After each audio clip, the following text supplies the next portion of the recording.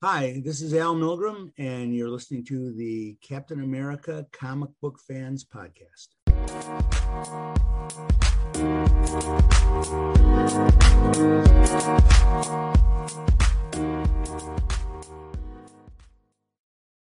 Greetings, Cap fans, and welcome to episode 87 of the Captain America Comic Book Fans Podcast. I am your host, Rick Verbanis, and as always, I'm joined by the best gosh darn co-host out there. Hey, Bob. Because I'm bad. I'm bad. You know it. Oh, yes, I'm bad. I'm bad. You know it. You know I'm bad. I'm bad. Come on, you know it. And the whole world has to answer right now. Just tell you once again, who's bad? You're bad, Rick. Bad at singing? Woo! That was quite a treat. Quite a treat. Well, that was a little Michael Jackson bad. And you may ask, okay, why is that the greeting this week? Well, a couple of things. One, do you know when that song came out, Bob? No, I don't, Rick. And I don't know what year the comics came out. They came out in 1987. It was the fall of 1987. Do you know what else came out in 1987, Bob? Fall of 1987.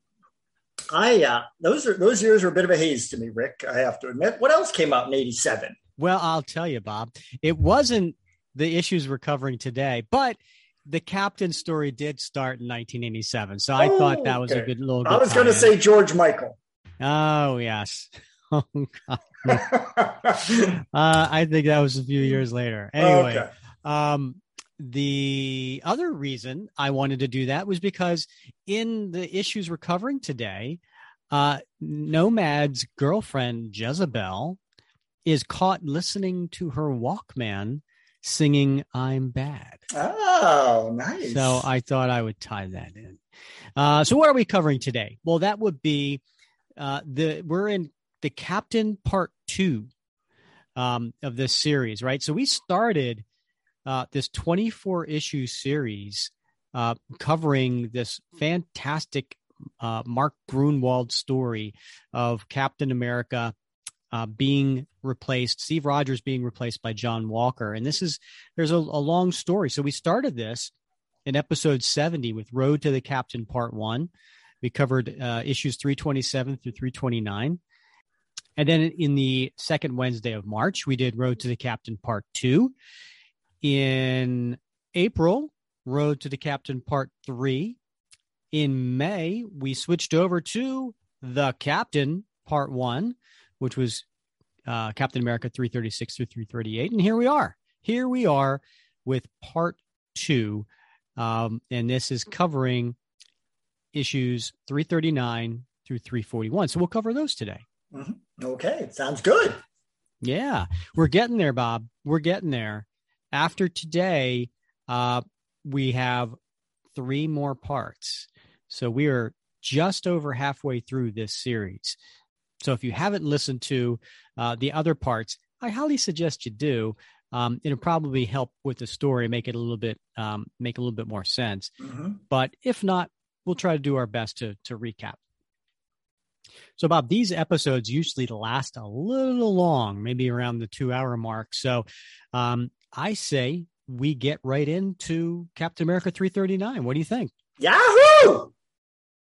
This episode is brought to you by Paramount Plus. Get in, loser! Mean Girls is now streaming on Paramount Plus. Join Katie Heron as she meets the plastics in Tina Fey's new twist on the modern classic. Get ready for more of the rumors, backstabbing, and jokes you loved from the original movie with some fetch surprises. Rated PG-13. Wear pink and head to ParamountPlus.com to try it free. All right.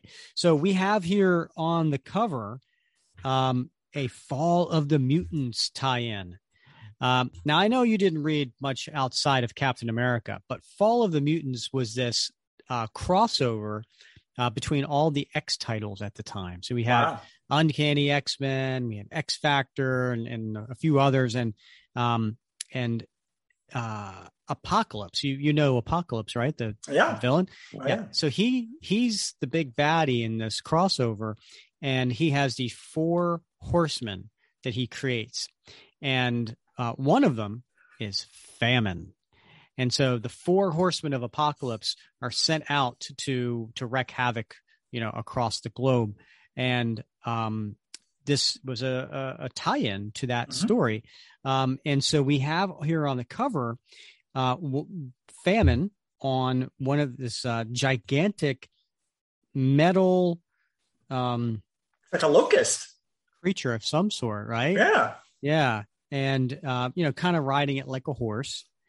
And Famine is at this woman who is just emaciated, right? I mean, she's skin and bones, and she's got a yellow face, kind of looks like the Hobgoblin a little bit. And it says America the Scorched, and she is firing these rays out of her hands that is going into a field of corn, and she's just demolishing everything. And then who's in her sights in front of her? None other than Steve Rogers as the captain. Beautiful stuff. Reminds me of that time that an ex-girlfriend of mine's father let me drive the combine through his cornfield. Looked a lot like this. Big mistake. Really? Big mistake. Yeah. That sounds like fun. Yeah. Could not drive a straight lane, and it saved my life. Tell me more about this concubine. Yes, I love driving his concubine. Yes. Yeah. He shared it with you. That's awfully nice of him. Yeah, well, they're close like that in Ohio. So who's the creative team on issue 339? So let's get to that. So as we know, Mark Gruenwald is the writer. But we have, Bob, a new penciler to the Captain America series. It is Kieran Dwyer. We do. Kieran's great. Now, I remember, a lot of pencilers I don't remember, but I do remember his work. And so, just how, we have this discussion all the time about how certain pencilers, they sort of linger in your mind as a remembrance of earlier times, like your childhood or just particular errors maybe in the Captain America runs. Dwyer is one of those for me that I remember. Yeah, he was on the book for a couple of years, and this is his first issue. And it's interesting. His style, if I had to describe it, would be a cross between John Byrne and Mark Bright. I think there's a little bit of a cross between that. Now, so many out there may not know, though, that Kieran Dwyer is actually related to John Byrne. I did not know that, Rick. Yes, John Byrne is his stepdad. His mom married John Byrne. And so you see a little bit of John's influence in Kieran's work, especially in the faces. And so it's really cool. The inker on this issue is Tony DeZuniga, colorist Gregory Wright, letterer John Morelli, and then the editor Ralph Macchio. Oh, I should probably say the corner box is the Kevin Maguire drawn John Walker as Cap, Lamar Hoskins as Bucky, and they're standing back to back. 75 cents get you this issue back in 1988. 3/4, man. Those were the days. I already hear some listeners saying, I remember when the comic book was 12 cents. Yes, indeed. I wasn't one of those. I wasn't one of them, but I rumor had it. Yeah, back then, 10 cents, 12 cents. When you were just getting into comics and you would go and you would buy a comic book, how much were they? What was the cover price for you back then? Well, I really don't remember it. I think they were around 35 cents. Yeah, that's what it was for me. Yeah. Yeah. And I remember the little starburst up in the corner to still 35 cents. Right. Yeah. Yeah. Yeah. That's when I really got into them. All right. So this opening splash is the famine character on top of that golden. Oh, gosh, you say locust. I say I don't know. Yeah, it's a scary looking metallic creature. That's for sure. Her shriek is the sound of glass shards scraping brittle bone. Her eyes are shallow pools of slugs feasting on their own entrails. Her flesh is pallid parchment stretched across atrophied muscle and protruding skeleton. Her mount is a stainless steel monstrosity born of locusts and dentist drills. Her hands are sickles cultivating blight. Her name is Famine. She has come to destroy America. And she's flying around, just shooting rays as she's going over the farmland. Now we get to the next page, and it's a double splash, kind of. So the top half is a double it's a double page kind of half splash, is one big image, and then the bottom half is 4 panels that cross. And that's an interesting choice. Like, we don't see this too often, but what Kieran's trying to display here is, what famine is doing, and you can see it's scorching the earth and turning cows into skeletons. And then here's the credits and the title, Bob. America the Scorched. Crops wither to ash. Cattle collapse. Desiccated husks.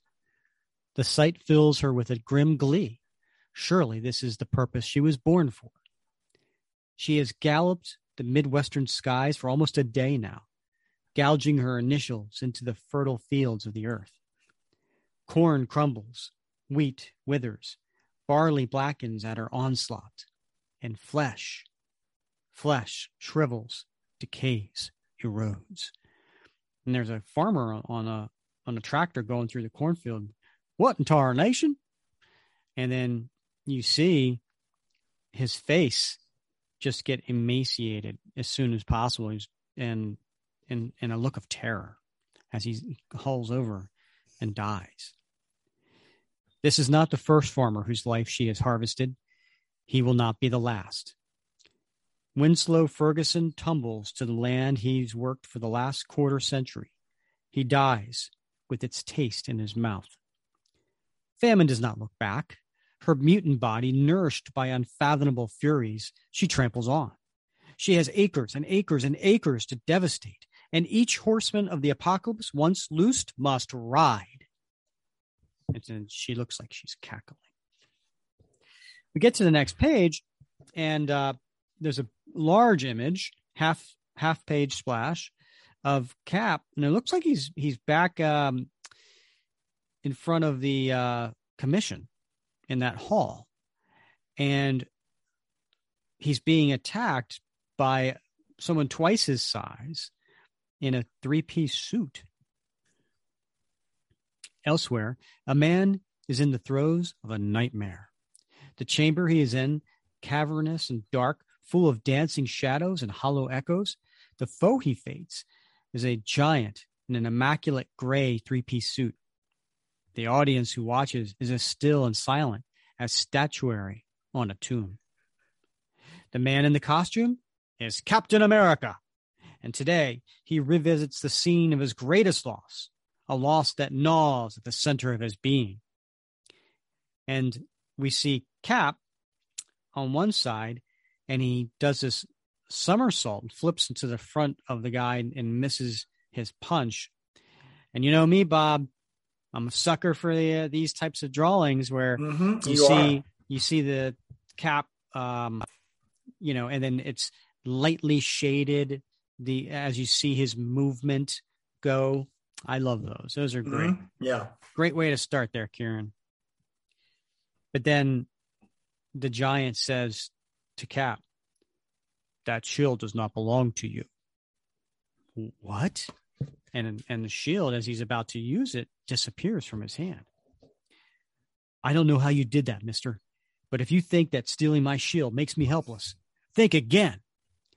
And then as he jumps towards the giant, that uniform does not belong to you.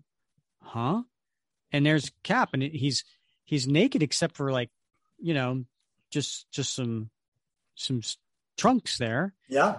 And patriotic chunks at that, right? Yeah. Yeah. Red, white, and blue. Yeah. Mm-hmm. And then the guy just backhands him and swats him away into a wall. You're a ridiculous, posturing fool, an embarrassment to your government and its ideals. The head statue speaks in measured whispers. He's right, Rogers. You can't cut it anymore. You are washed up, a relic. Why don't you just lie down and die? No, I can still... What's this? Another uniform at my feet. I must... You cannot disguise your obsolescence. That's a word I haven't heard in a long time. Yeah. I know, we should bring it back. We really should. Your battle has ended. You cannot start over. Your every move for the rest of your life will be snarled in red tape. And then coming from his fingertips are strands of red tape that are going around Steve as he's trying to put on the captain uniform. This stuff is like steel. No time to finish dressing. Do your worst, bureaucrat. Nothing's going to stop me from peeling off your mask, finding out who you really are. And he goes up and he pulls off the mask, and we see Ronald Reagan. What? Mr. President? Well, were you expecting maybe the Red Skull? No, it must be another mask. It's me. You can't fight it, pal. You're the one who got you into this mess. And you're the one foe you can't beat. And then we cut to the next page, and he's completely like a mummy wrapped in this red tape. Fellow commissioners, there are no more loose ends to tie up. And then Steve wakes up, and he's sweating, and he's like, a dream. Phew. And there's the rest of the crew, and they're all on a plane right now, and they're on a small plane, and there's like one seat on each side of the aisle. And so you have Steve, then behind him is sleeping Vagabond, and then you have a Sam Wilson. Across from Steve, you have D-Man, and then behind him is a sleeping Nomad, and then you've got Red Wing. Got his own seat. Yeah, he does. That's got to be weird for a bird, right? It's got to be, I don't know, maybe it's nice to have a break, right? I know. Yeah, you can fly, but without actually flying. Yeah. You got to look out the window and be like, yeah. What's going on? You're all right, Steve? The way you were gasping and groaning, I thought, what did he think? What kind of dream were you having? No eye contact. I was just having a bad dream, D-Man. Since the Presidential Commission forced me to resign as Captain America, I've been having the same dream over and over. Everything's stripped away from me, and I can't get myself together again. This is no consolation, but as the newest superhero on the block, it's reassuring to know even living legends have nightmares and self-doubts. Behind the legend is a man, just like anybody else, Dennis. Yeah, but when you look at those faces on these bottom panels, right? I mean, that's got a little John Byrne to it, right? It does. It does indeed. Now that you pointed it out, it's very clear to me. Next page. And now that I'm starting all over, I realize just how valuable my legend, my reputation was to carry out my mission. Yeah, if you'd been able to tell the Las Vegas police who you really were, they'd never have thrown us in the slammer for helping them nail those serpent crooks. That was in the last issue. Mm-hmm. True. The authorities used to give me a lot of latitude in which to work. At this point, Sam gets up, stretching his legs, and he's like, that mean you're thinking of standing up to the commission for that crud they stuck you with and getting back what is rightfully yours? Sorry, Sam. They've made the decision. Let them live with it. I know I can. Man alive, how am I ever going to be able to convince my buddy how wrong-headed his attitude is? I've only got a few more weeks. Then the high-flying Falcon has to haul his tail feathers back to his home turf. I take it you want to follow up on these serpent guys. Uh-huh. Their ilk has managed to elude me too many times now. It's time for a reckoning. If any of you want to get back to your own lives, please feel free. I can handle it from here. Not me. What better way for a city slicker to spend his vacation than tracing all around the country? Nothing in the world I'd rather do than hang around with you, Cap. If Vagabond and Nomad were awake, I'm sure they'd agree. Okay, then. After we recover our wheels, and then just then we see the pilot. How would you describe the pilot, Bob? I would describe him as somebody I'd want to hang out with in the late 1970s, early 80s. He had a beautiful pineapple Hawaiian shirt. He's got that scruffy blondish hair with the matching mustache, very a la Magnum PI. Yeah. Right? And the mirrored aviator sunglasses. Definitely a guy that you want to party with. Yo, Mr. D-Man, something coming over the radio might interest you. You go ahead. Cap takes the headset off of the pilot to listen. Something about someone poisoning farmland in the Midwest. Pilot, plot a course to Kansas. For what the big day is paying, I'll fly you to Timbuktu. Where is Timbuktu, Bob? It's in Africa someplace, right? Where is it? I don't know. Senegal, maybe? I always thought it was like a made-up place. No, it's an actual place. Yeah? It's an actual place in, if I'm not mistaken, it's in Eastern Africa. Must be really hard to get to, because that's usually how people refer to it. It's like, oh, where are we going? To Timbuktu? It's pretty cool. I've seen pictures of Timbuktu. It's got some pretty cool ancient architecture and stuff. It's definitely one of those places you want to put on your list right after you visit Kathmandu. I don't know if I can afford it. Maybe if it was like a Tim Dime too, I could probably afford it. Wah, wah. That was bad.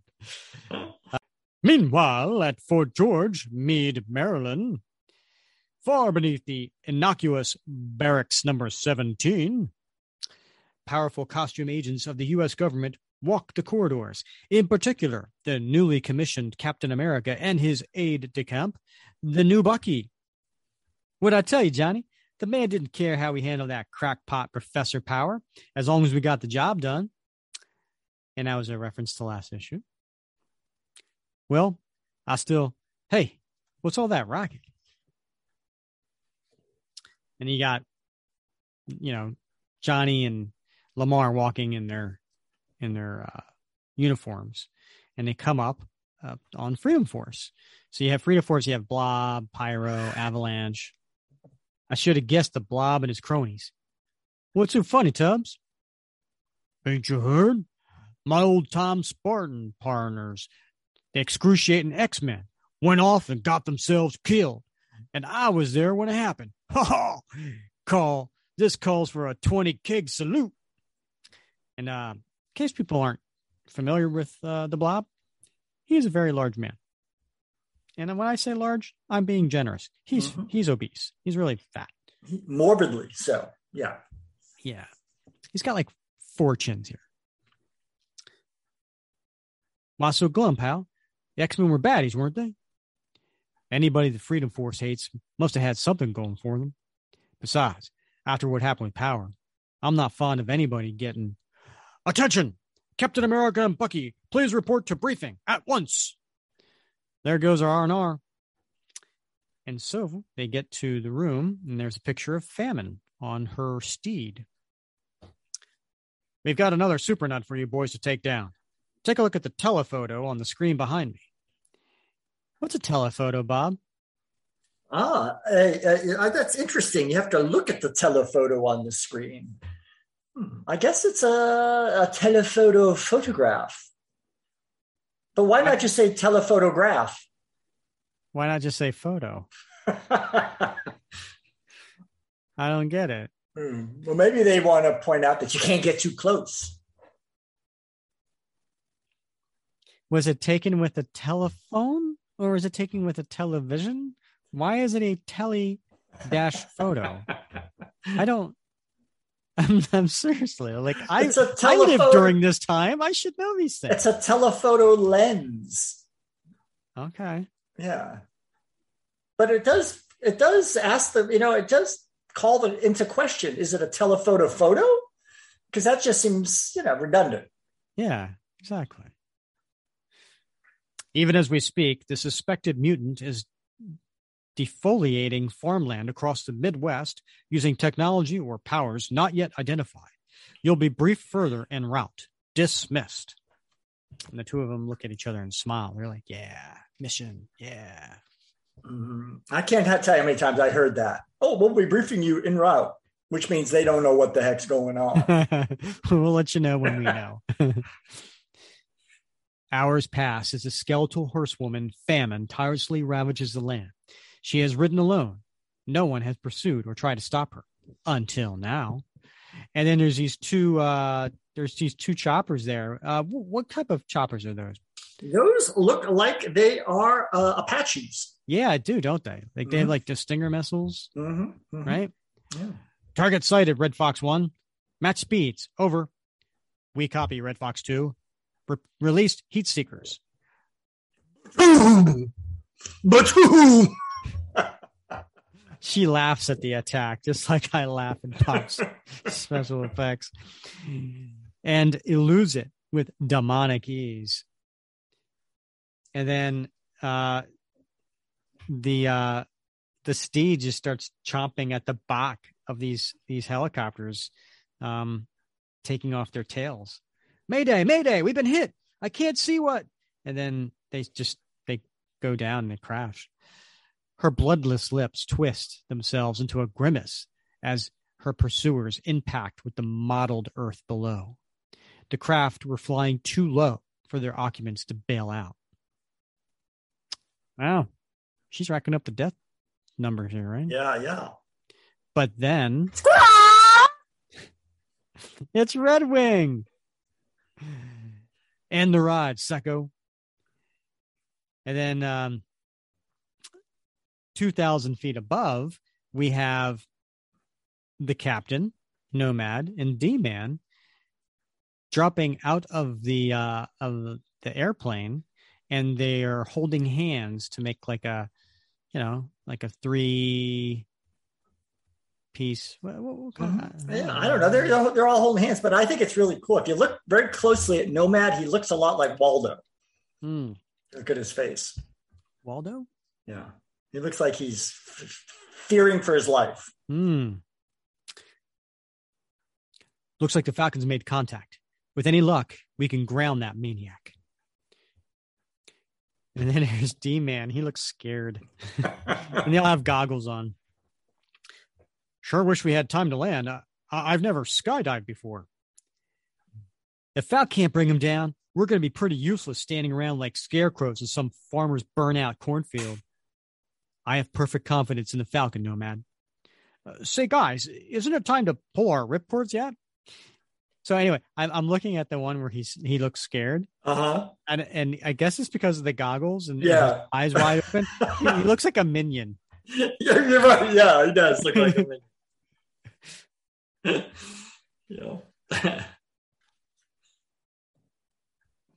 So we cut to the next page, and there's the Falcon who's on back of Famine, and he's holding her arms. Wiry mama, aren't you? Now, why don't you relax? Just let the driving to me. The squeal that escapes her gritted teeth is that of a dog being run over by a car. The Falcon doesn't flinch till he feels her shriveling touch. Ow! What in blazes did you do? Her laugh is like the bite of a hacksaw.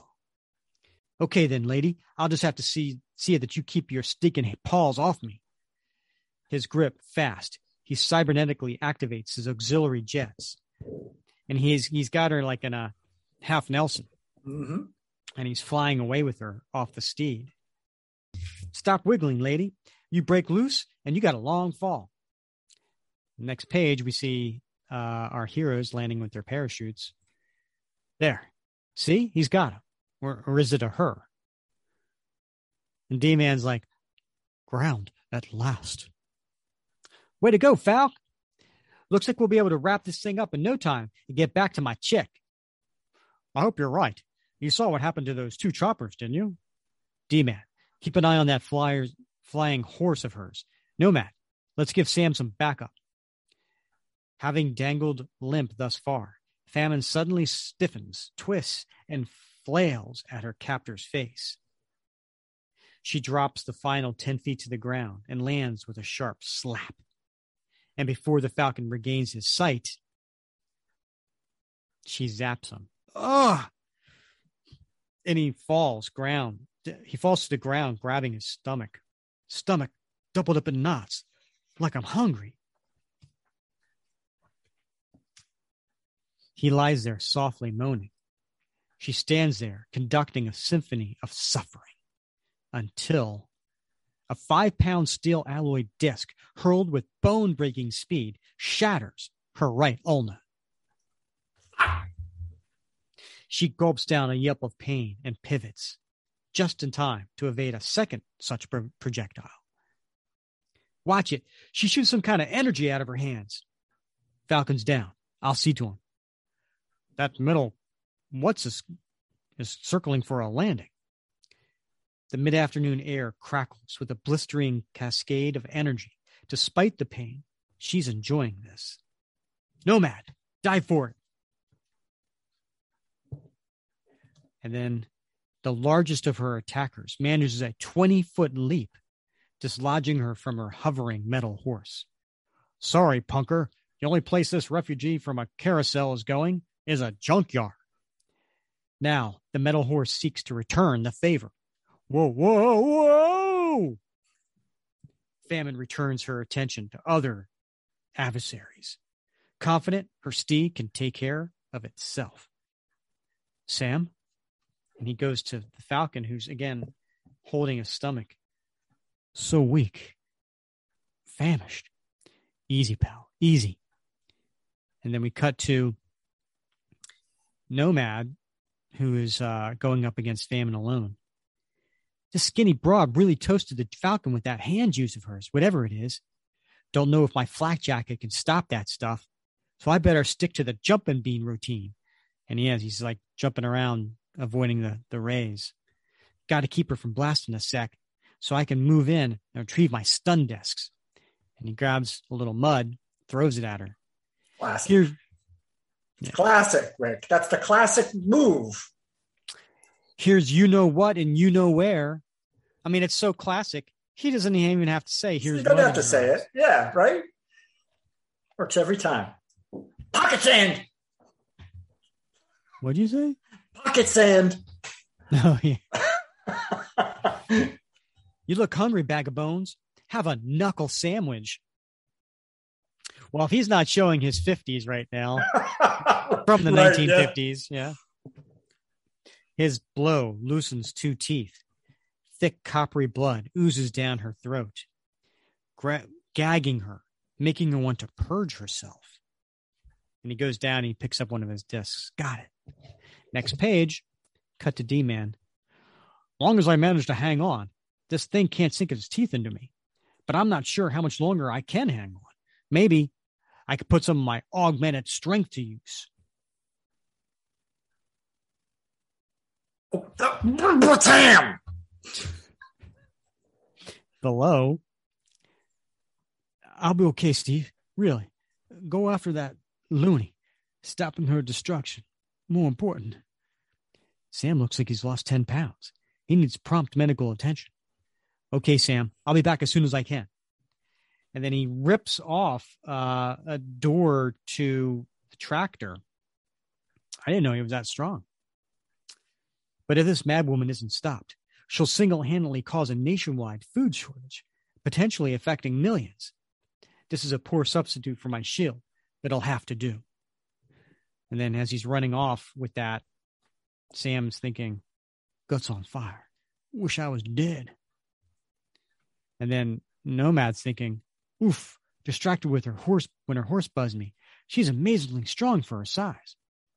And then just then, Steve yells at her, hold it there, lady. And the captain's voice is riveting, the voice of a man used to taking command. She pauses without meaning to. Not even her dark master has such a compelling voice. What do you think you're accomplishing by despoiling the land and robbing hardworking farmers of their livelihood and trying to starve a nation? She almost begins to answer him, to tell him how she abhors food and cannot swallow a single morsel without immediately regurgitating it. But her master, Apocalypse, found her and made her one of his 4 mutant horsemen and bid her destroy that which makes her sick to her stomach. And that was in X Factor 19. But this crusader would not understand. Only her master understands. The man with the commanding voice must wither. So she fires at him. For a moment, I thought I'd gotten through to her. No such luck. When reason fails, there's always stealth and force.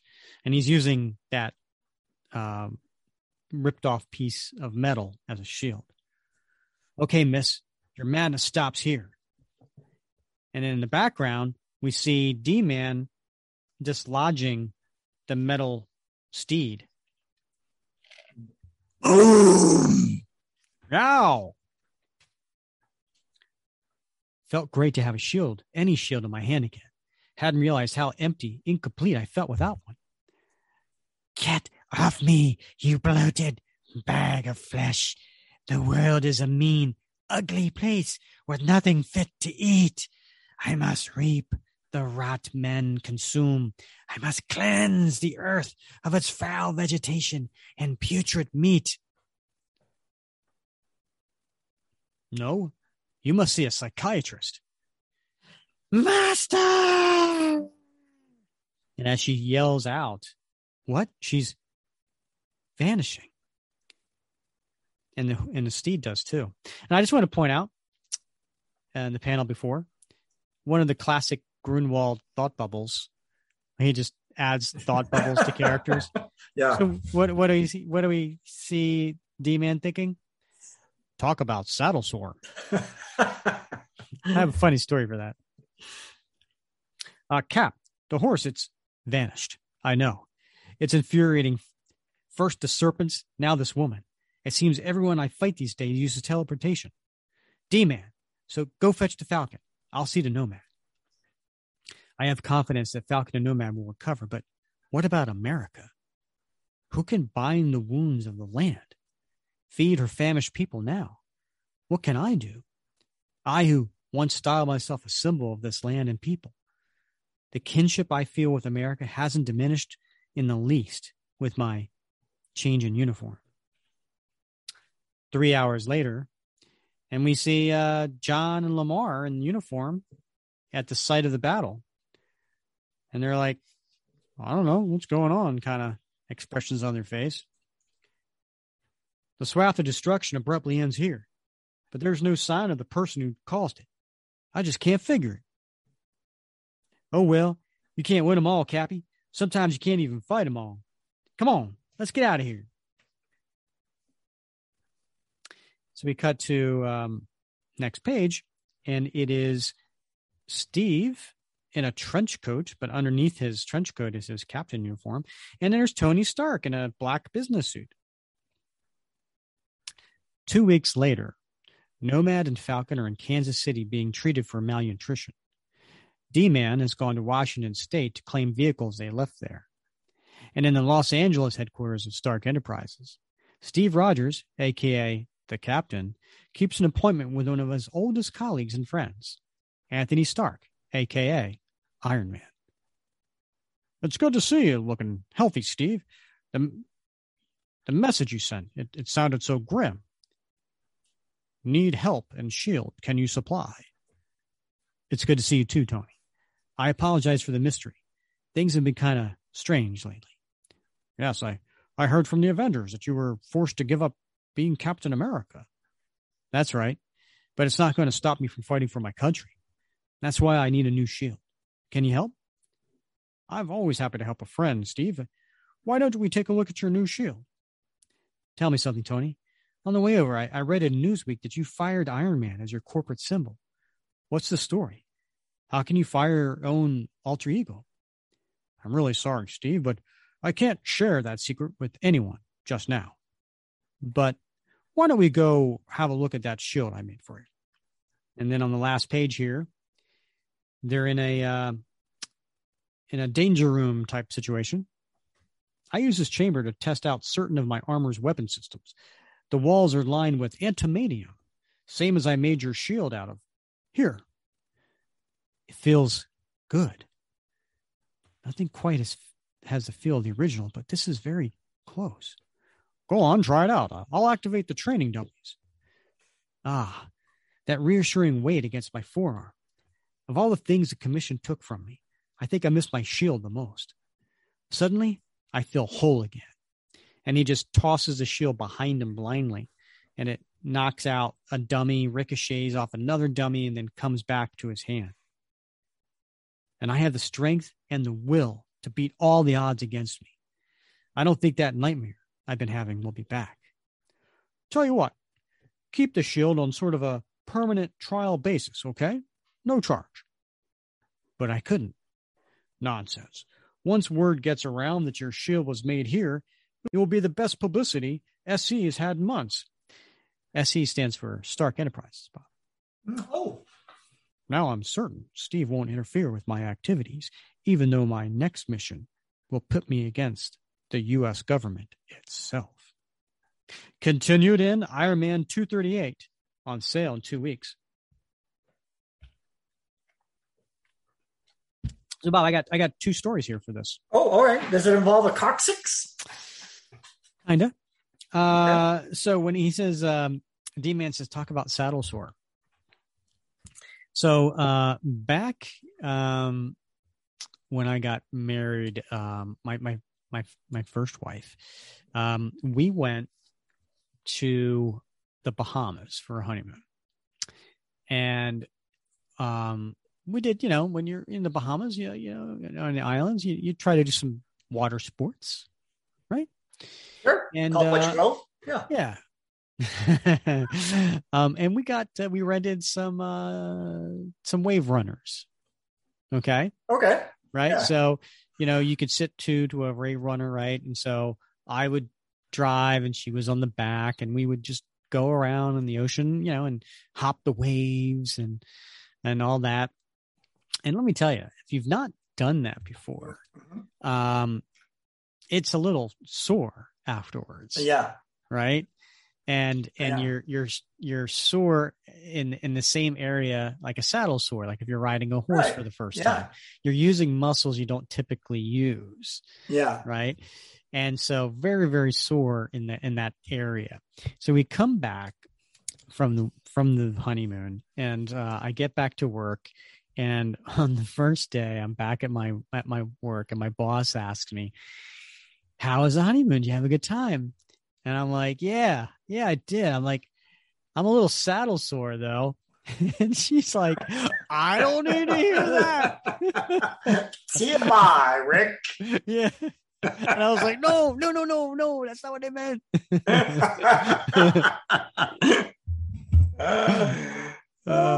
That's great.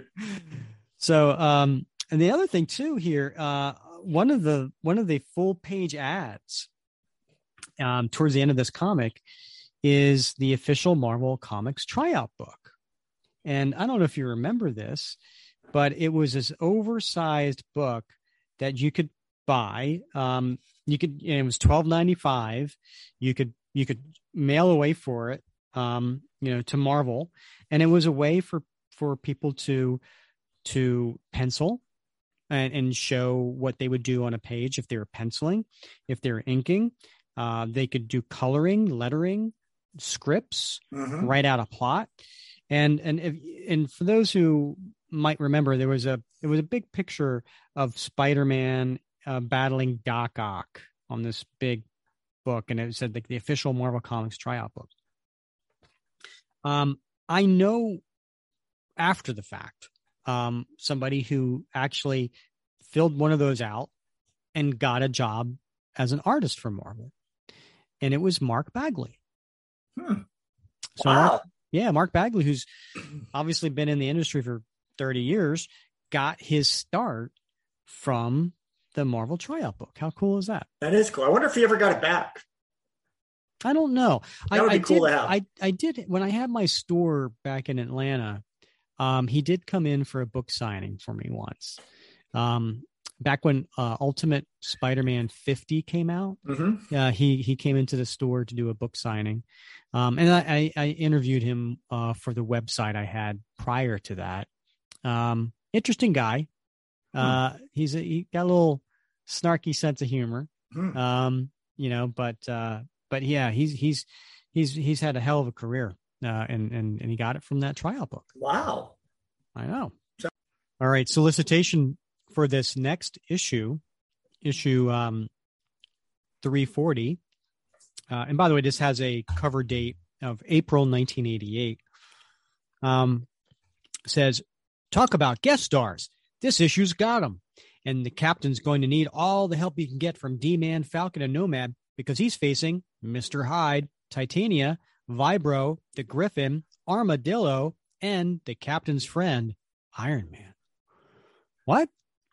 He's facing Iron Man? What? I guess, hey, we skipped that Iron Man 228. Yeah. So, hopefully there'll be some sort of recap here. So we have here writer Mark Gruenwald, penciler Kieran Dwyer, but now joining the art team is inker Al Milgrom. Big Al. Friend of the show, Al Milgrom.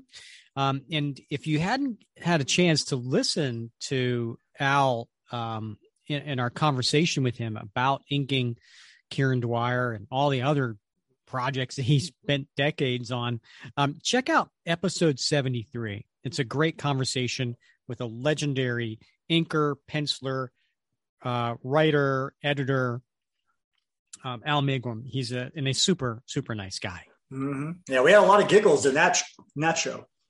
Indeed. Yeah, fun guy. And the colorist is Gregory Wright, letterer Jack Morelli, and an editor, Ralph Malchio.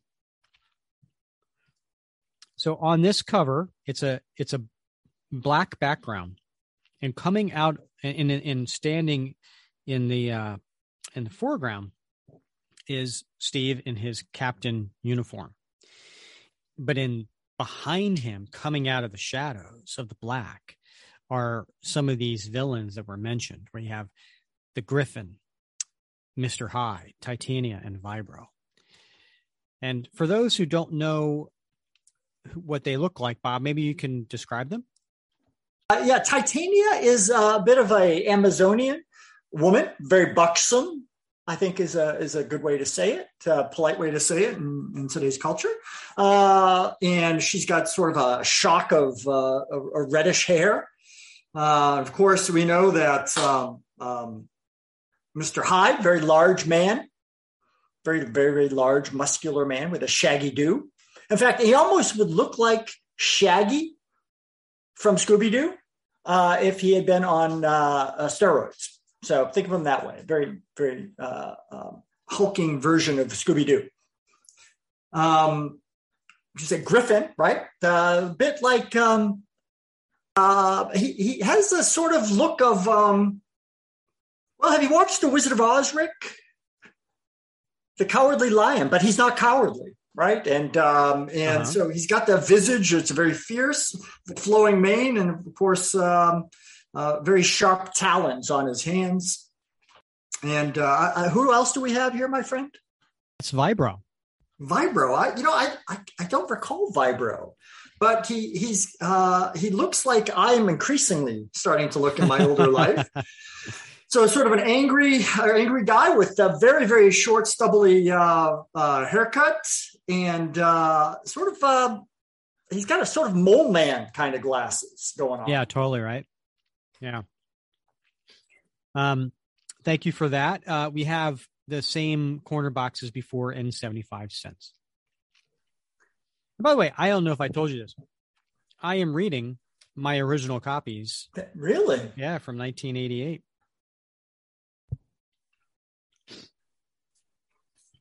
And then we have the title to this issue as we open up on the big splash page. Oh, yes. Captain America, Breakout. And we have Steve as the captain kneeling over a downed guardsman. Oh. And then coming up from behind is Iron Man. But it's not the red and yellow golden Avenger that we're used to. This is the 1988 version where he's wearing white and red, and he's got the shoulder pads, and the more square kind of helmet. Instead of the circle on his chest, it's a V.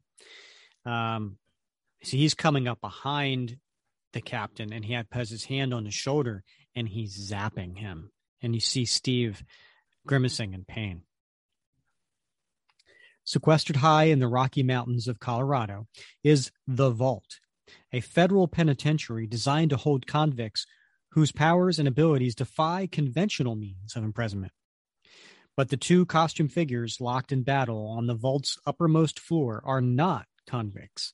They are heroes, fellow Avengers. At this point, however, Steve Rogers, the original Captain America, believes that Iron Man has taken the idea of avenging way too far. If you haven't read Iron Man 228 yet, don't panic. In a page or two, you'll know as much about what's going on here as I do, reassuring Ralph. And Tony is saying, I guess we both do what we have to. And next page, you see the captain laying down, and he's just immobile, but he's not unconscious. And Tony leans over the guardsman and puts a device on the shoulder. The electrical charge I channeled through my gauntlet won't harm Steve. Just keep him immobile for a while. But the decision to do it was about as easy as digging my own heart out with an ice cream scoop. Slowly, Iron Man attaches a negator device to the armor of the last guardsman. But as he reaches across Steve Rogers, their eyes meet and hold. No words are spoken. None are needed. For both men know that a bond has been broken between them today that may never be whole again. And then as he's walking out, I'm not sure who that is. That maybe Rhodey? That's Rhodey, yeah. Yeah. Hey, the guy with the shield. He's no guardsman. He looks like, couldn't be. It's a long story, Jim. And if it's all the same, I really don't feel like telling it just now. But as the sensation slowly sleeps back into Steve Rogers' limbs, his thoughts flit over the events that led him here. This is a recap of that Iron Man issue we missed. It began not 24 hours ago when he approached his longtime friend, inventor Tony Stark, about making him a new shield. The shield Stark made was nearly as good as the original, now lost to him. His gratitude soured upon learning that Stark had embarked upon a personal crusade, attacking individuals who wore high-tech body armor, like Stark wore as Iron Man. He met with Stark in a diner, and he tried to talk him out of storming the vault.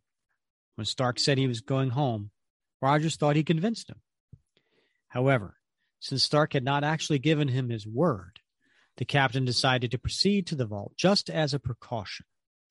By the time he arrived, Iron Man had neutralized all of the guardsmen but one. At that point, Cap throws his shield between Iron Man and the last guardsman. The armor is under my protection, Iron Man. It's vital to national security, and if it means I have to fight you, so be it. I can't let that armor survive or be replicated. If I have to go through you to get it, I will. Then let's get this over. Huh? The guardsman is collapsing. His air supply must be exhausted. Take off your helmet, soldier. I'll protect you. But I wasn't able to. Iron Man suckered me while my back was turned. I think I can stand now. If I hurry, there's a chance I can still catch up with him. And the guardsman says, Go get him, man. And if he does manage to get away, I know where he lives. Vault security is in shambles. Iron Man must have not only neutralized the guardsman, but also caused a power failure. No sign of him. He must have gotten away. Now, next page, we see him jumping over some of the armed guards. And since I'm technically unauthorized personnel, I better do the same. This is the quickest way down the mountain. The hardest, too, unfortunately. So he goes over the edge of the mountain and he starts climbing down the facade. As soon as I make it down, I'll check up on the whereabouts of the Falcon and crew. Then I'm going to L.A. to pay a visit to Mr. Anthony Stark. Huh? A shadow. And there's Sam. Need a lift, stranger? Best offer I've heard all day. And see, when Steve here turns and he looks at the Falcon and he smiles, like, this is when I know I like an artist. Like, if they can draw a good face, you know, it has a little character to it. Yeah. You know, I like that. That's what I look for in an artist. Like, they could have all of the body down and the action down and the foreground and the background and all that, but if the face doesn't have any, you know, motion, character, right? it. So Falcon's then flying Steve down. You sure you're up to having a passenger Falcon? The doctors gave Nomad and me a clean bill of health 2 days ago, Cap, and we're back to fighting strength. Glad to hear. The rest of the group with you? You bet. D-Man drove your van down from up north while Nomad and I were recuperating. Then we all drove straight here. So what's the story here? Your message said something about a breakout at this federal pen? Not a breakout, a break-in. After the long tale is told. That is really strange, Cap. Iron Man, one of the founding Avengers.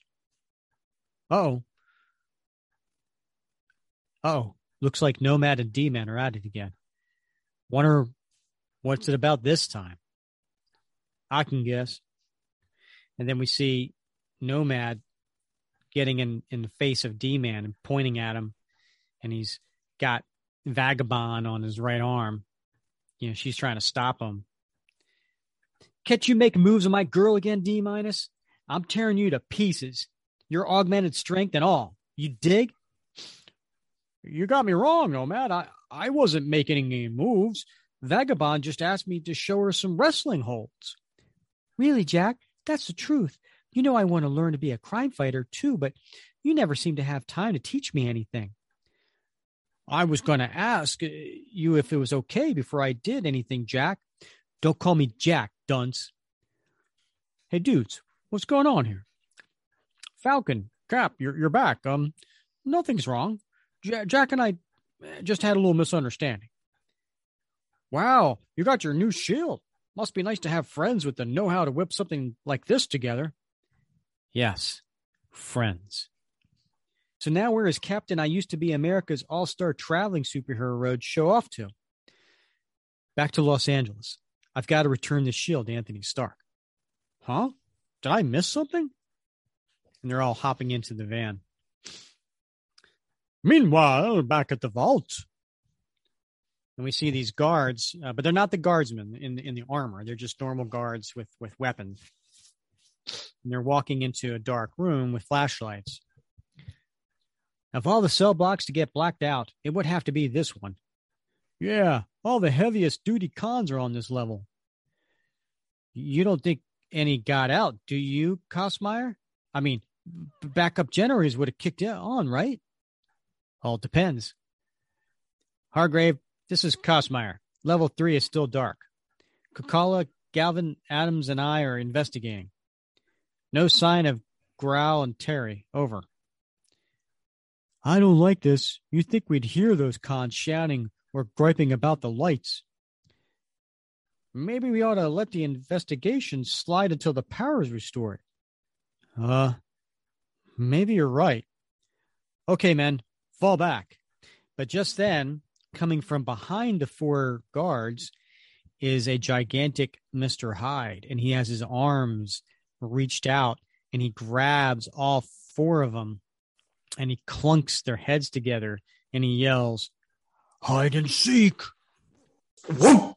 I think that was a nice little homage, that panel of Mr. Hyde going up behind him and grabbing him from, it looks like that cover that John Byrne did. I don't recall, Rick. Which cover was that? I don't know. It was in the late 240s where, Mr. Hyde was coming up behind Captain America out of the shadows and he has arms out wide. Ah, yes. Now I recall. Yeah. The little men's skulls crack open like rotten melons. Ha! I teach them to imprison Mr. Hyde. Here's the elevator waiting to take me out of this dungeon. And he gets in the elevator and there's Titania. Did you bring the keys? You're Titania, the absorbing man's woman. No kidding. Now, do you have the keys? What keys? Never mind, you big goon. I'll get them myself. Watch what you call me, female. The only thing worth watching on you, Heidi, is your IQ drop every time you blow your nose. Now, come on. They've got to be here somewhere. And she's going through one of the guards looking for her. And then she thinks, shuffling noise, and coming up from behind her is Armadillo. Now, describe Armadillo for our listeners, Bob. He is a rather large, muscular armadillo. Would you disagree? Okay. He's, almost twice the size of Titania. Yeah. He has a lot of armor all around him and these big claws coming out of his hands. Yeah. And he's kind of like an orange armor and like his white claws. It is. But, it's also a bit of a misnomer because armadillos are actually pretty nice little critters. So. Can't they get into balls and roll? They do. Yeah, they do. Well, they protect themselves that way. Yeah. I don't know if they roll, but they certainly. Yeah. Yeah. I mean, I don't mean like Sonic the Hedgehog. I mean, right. Not like Sonic. Right. Yeah. Yeah. Yeah. They crunch themselves up in a little ball-like posture.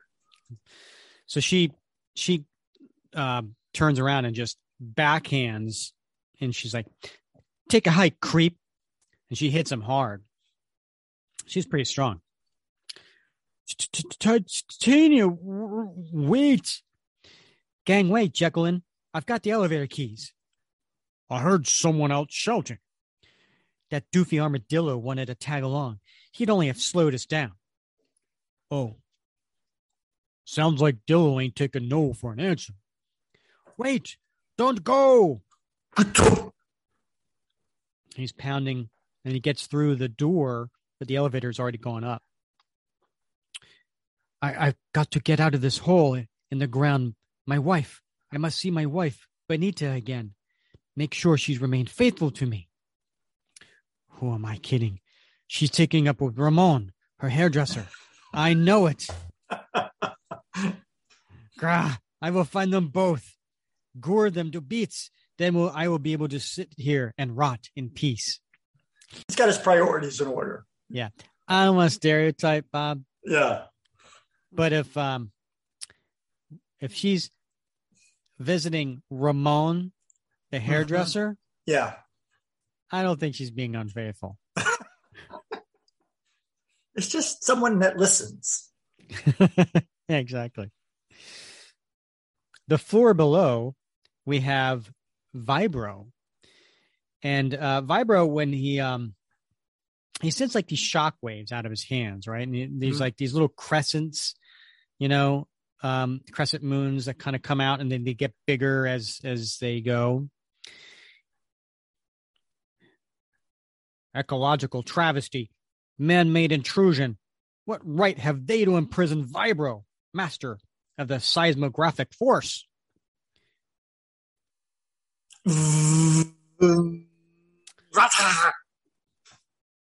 Destiny to be free. Yes, age, treachery, and harmonics will overcome concrete and steel. And then coming from behind him is the Griffin. Now, the Griffin is, it's an ancient, isn't it like an ancient Roman type of character, right? It's a lion with wings, right? Yeah, it's it's a lion, with wings, right? Yeah, and that's what this is. I didn't think of, well, anyway, far be it for me to question Kieran and Mark, but I didn't know the griffin had a lion's head. But in any case, okay, yeah, look it up. All right, I will. I will look it up, Rick. Yeah. Why'd you come a little prepared, Bob? Can you do that for me, please? I meant to look up my Greek mythology today, Rick. I'm just sorry. I ran out of time. My wife made me cook dinner. Yeah.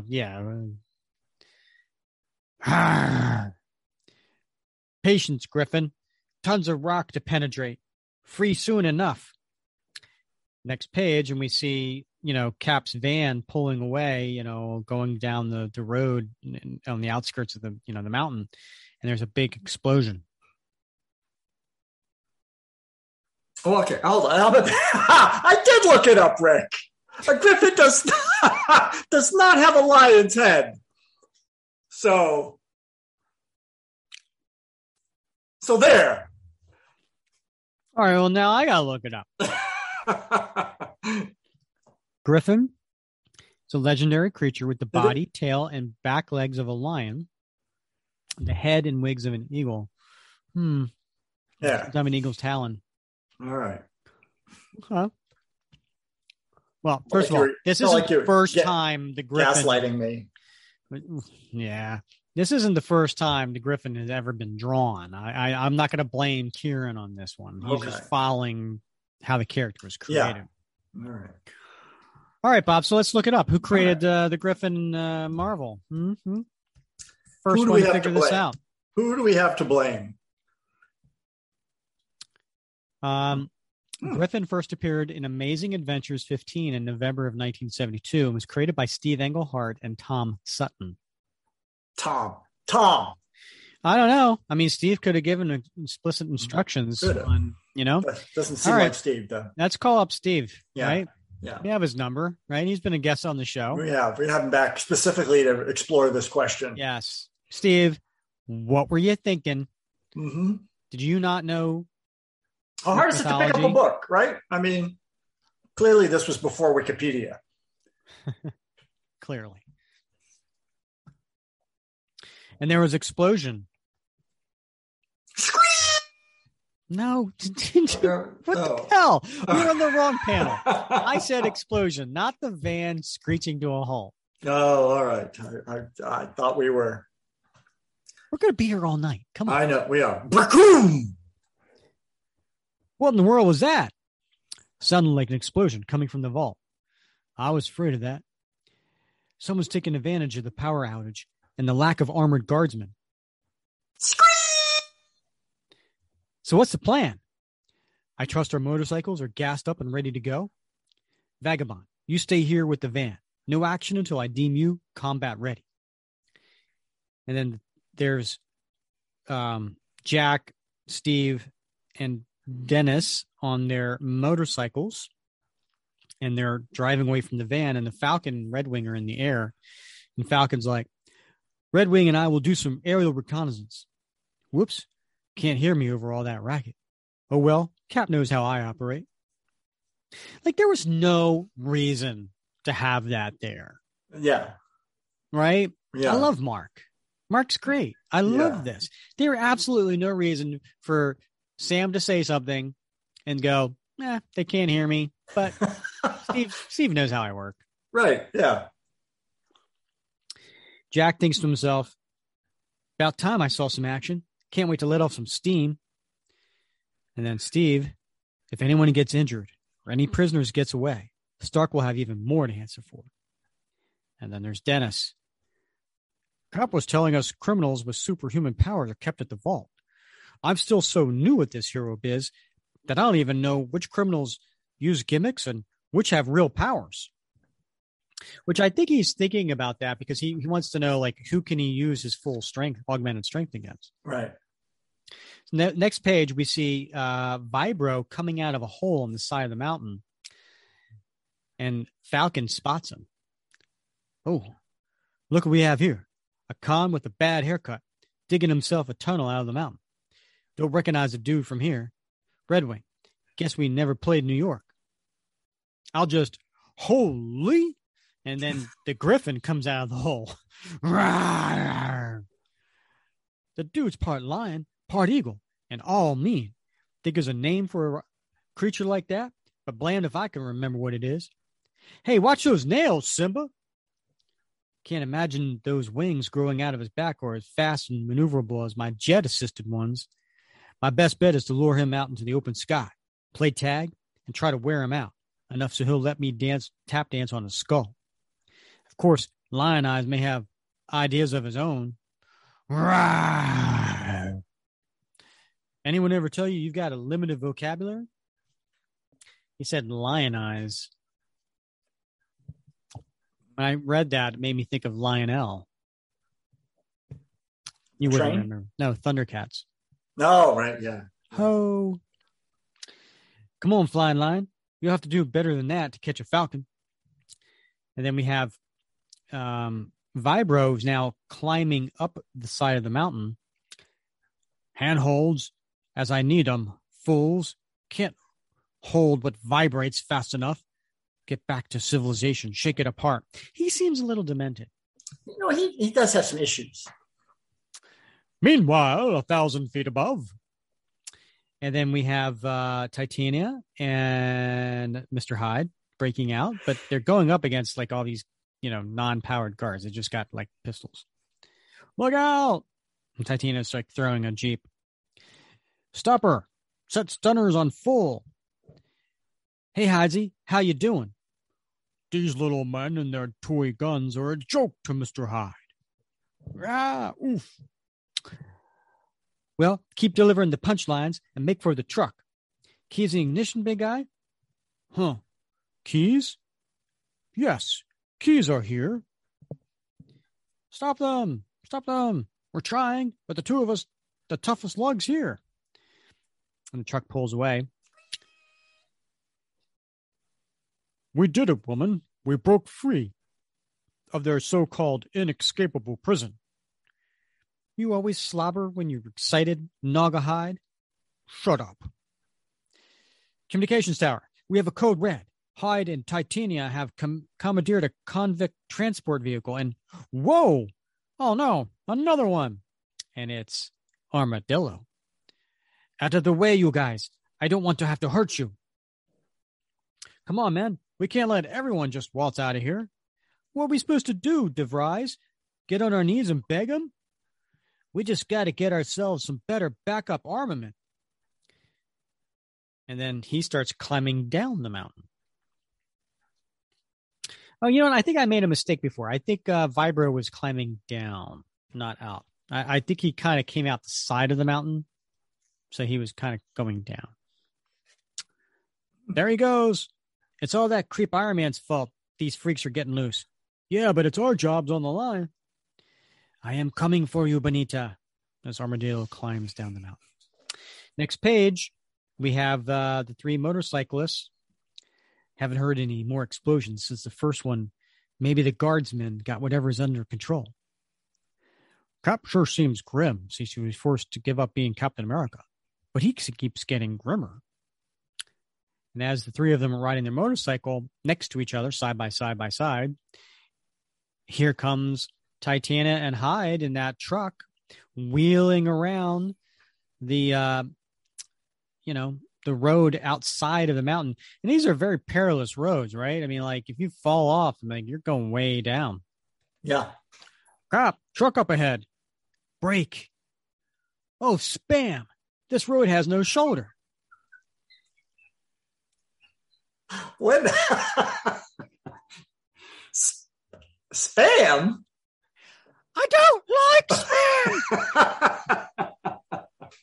That's okay, dear. I'll have your spam. Spam, spam, spam, spam, spam, spam, spam, spam. I knew that was coming, folks. Spam, spam.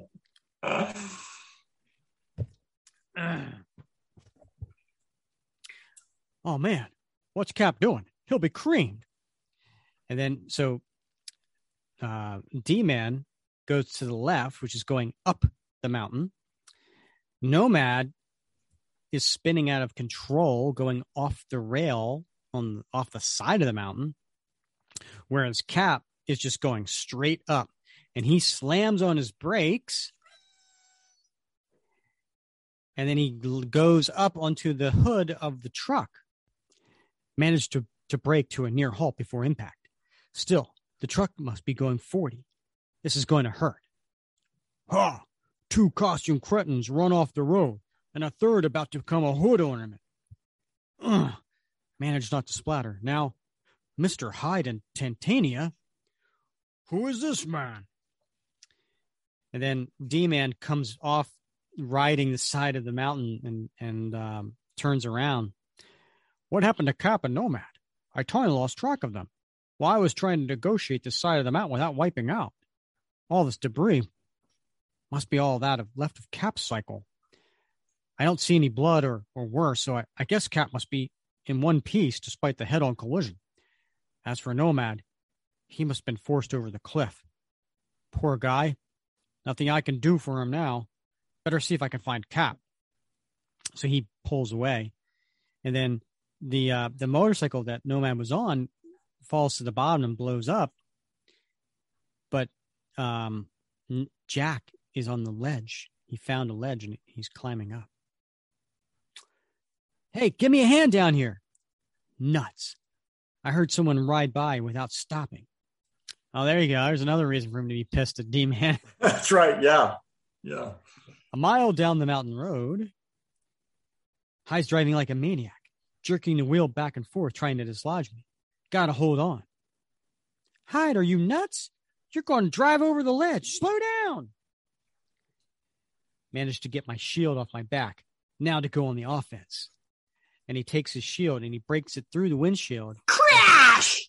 And he hits Mr. Hyde right in the throat. Ah!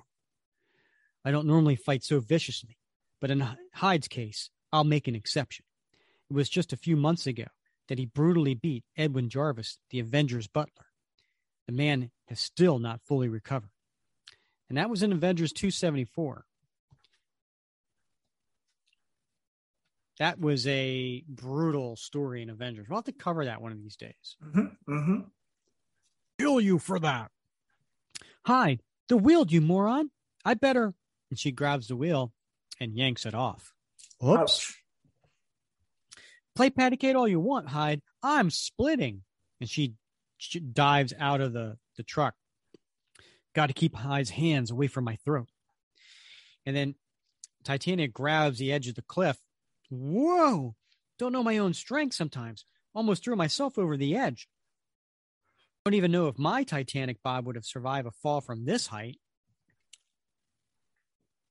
And then coming up on his motorcycle is D-Man. Hey, who's that chump? I don't recognize the costume. Well, since he's not in prison grays, he can't be any good. Think I'll borrow those wheels of his. So she takes the steering wheel she was holding onto and she tosses it at him. Shoot, he see me. He's spinning around. Huh? A woman. Oh, great. He made me ace the bike. It does. The wheel just goes through the motorcycle and takes it apart. Yeah. What did she throw at me? Some kind of bomb? All right, ma'am. That's obvious by your garb that you're an escapee. So once I escort you back to the vault, come and make me, big boy. She sure seems self-confident. Ma'am, I advise you not to resist. I'm quite strong. Last time I was tested, I pressed it 15 tons. And so she takes him and she tosses him over her shoulder off the ledge. Is that so? Well, last time I was tested, I pressed 85. Bon voyage, Boy Scout. Next page, we see Jack, who is trying to climb up the ledge, and he looks down and he sees he's on the same place that Vibro is. He's just above him. Don't know who this character below me is, but he sure looks like an escapee. Cool. He has some sort of power able to blast handholds into the face of the rock. Well, as much as it's going to make me climb down a real chore, My job is to keep this creep from escaping. Better do it quickly before he notices me clambering around over his head and zaps me. And Vibro's like, exercise. Bah! And so Jack throws his disc and hits him square in the chest, and it just bounces off, which I don't get. I don't remember Vibro being strong, but whatever. He looks up and he's like, who? Uh-oh. He's letting loose with those force blasts. Got to move to the side. You up there. You threw that at me. Shake you down. Whoa. No. Loosen rocks. Pulverize them. Huh. Slipped, lost my grip. Ah! All right. Burrhead shook himself loose. Teach him to break out of stir. Wish Cap were here to see my little triumph. On second thought, he probably wouldn't have disapproved of the way I did it. Cap's a bit of a wimp sometimes. Ouch. Yeah. Judgy? Judge much? Yeah. Yes. All right. Just in case Nathan is listening, Nathan is one of the biggest Nomad Jack Monroe fans out there. You may want to mute this. All right. Well, maybe Jack's a bit of a jerk sometimes. There you go. Don't hold back, buddy. And then next page, we see D-Man falling from the sky. Meanwhile, I'm going to die. Dame must have thrown me 1,000 feet. Nothing to grab onto. Break my fall for miles and miles. I'm going to hit hard. Break open. Paint some rock red. My heart beating like thunder. That'll even be conscious when I hit. At least I went out fighting alongside Cap. That's what I really wanted more than anything else. Made Cap the beneficiary of my will. He can use my small fortune to carry on his work. So long, Cap. Think well of... And then just then, Sam flies up next to him. Hang loose, Big D. Almost match speeds. Huh? Gotcha. Now I'd like you to meet a playmate of mine. Oh, did I say meet? I meant beat. And he grabs D-Man by the feet and then swings him over to Griffin, who is following him. And D-Man punches Griffin in the face. Going to live. Nice punch, D-Man. You really dazed him. In fact, the way he's circling, I think he's going to pass out at any moment. Well, I'd hate to see the scenery spoiled by fur and feathers, so I better go escort him down. Thanks for the assist.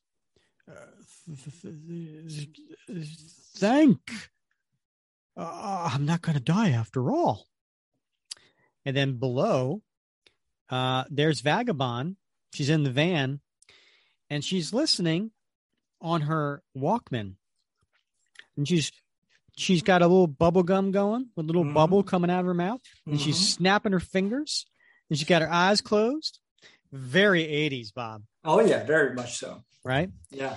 And then she's listening, and she says, like, if it's not for this Walkman, I'd go bonkers. What's she listening to, Bob? A little bit of Michael J. The king of pop. How's it go? Because I'm bad, you know it. Shimon. Hey. And then coming up in the rear view mirror is Armadillo.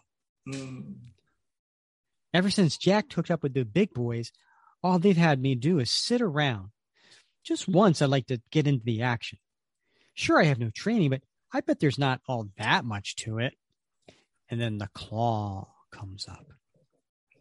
Above, Hyde's luck has finally been done in by his bad driving. I managed to see the curve coming just in time to bail out. Looks like Hyde did too. Don't know if that's cause for me to be thankful or disappointed. So we get to the next page and the truck goes over the edge. I'm thankful, I guess. A car crash is too good for that maniac. Hyde needs to be taken down up close and personal.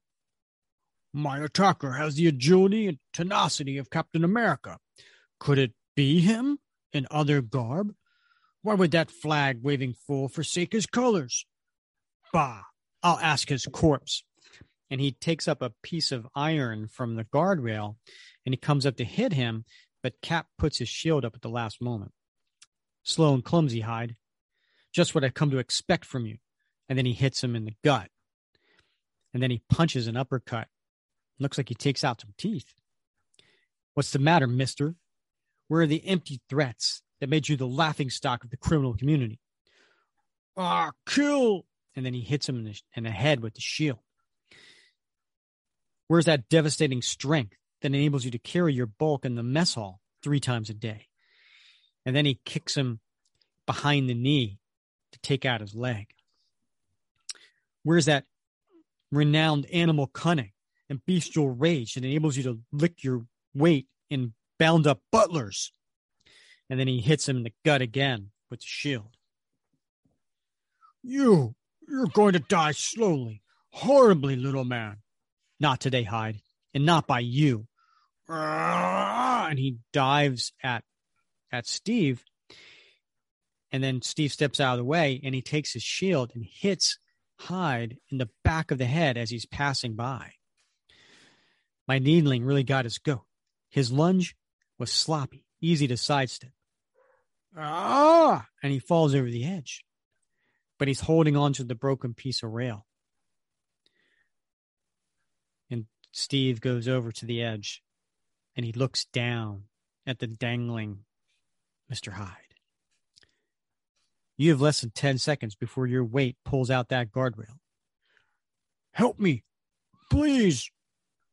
I want you to use that time to think about a good, decent man who you viciously injured. A man who will never walk again without a limp, who will never see out one eye. You thinking about that, Hyde? Good. And then he turns and he walks away. Help! Next page, we see Cap getting that piece of metal that was ripped off. If I ever regret my commitment to preserving life at all costs, it's now. And he uses that metal to give it to Hyde to hold on to as he pulls him up. Down the winding mountain road, we see Titania running down the road, and we see D-Man behind kind of a hidden area on the side of the mountain. I hear somebody running. It doesn't sound like Cap. It's the woman who threw me off the mountain. No, I don't want to fight her again. She's too strong for me. I just get thrown off the mountain again. The other guys will never know I chickened out. And then soon, Vagabond comes up in the van. Captain, hi. I thought it made it clear she was to stay out of harm's way. Sorry I didn't stay away, but I brought a visitor. Who? Fellow's name is Armadillo. I talked him into giving himself up. The girl was very nice to me. Made me realize the shame in what I was going to do. And then Cap just rubs the back of his head and looks a little surprised. Well, I'll be. Next, Cap versus Iron Man. I got to say, Bob, when I that previous page, that last panel, when Steve said, "Are you thinking about that, Hyde? Good." And then he turns and walks away. I was like, no, he didn't. No. Is he going to let him die? But he knew he wasn't gonna. I don't know. Come on. We're talking about, Jarvis, right? We're talking about Jarvis, and how he was horrible to him. I don't know. For a split second there, I did think, I was like, wow, he's going to. Now in the back of my mind, he's like, he's Captain America, right? He measures, well, he's this strong, he's this, this weight. This is how far up he's going to, how does this fall? He'll survive, but he'll have injuries, right? That's what I'm thinking. Yeah. He wouldn't actually let him die, but he would let him potentially get injured. Right. Yeah.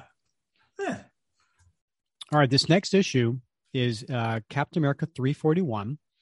This had a cover date of May of 1988. You know what's happened in May 1988, Bob? Oh, I know what was happening for me, but what else was happening? I graduated high school.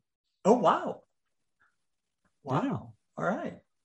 May of 1988. Yeah. I was getting ready to ship off to officer candidate school. Yeah. Did you pass? I did. I did pass. Yeah. Who'd you bribe? I would have if I could have.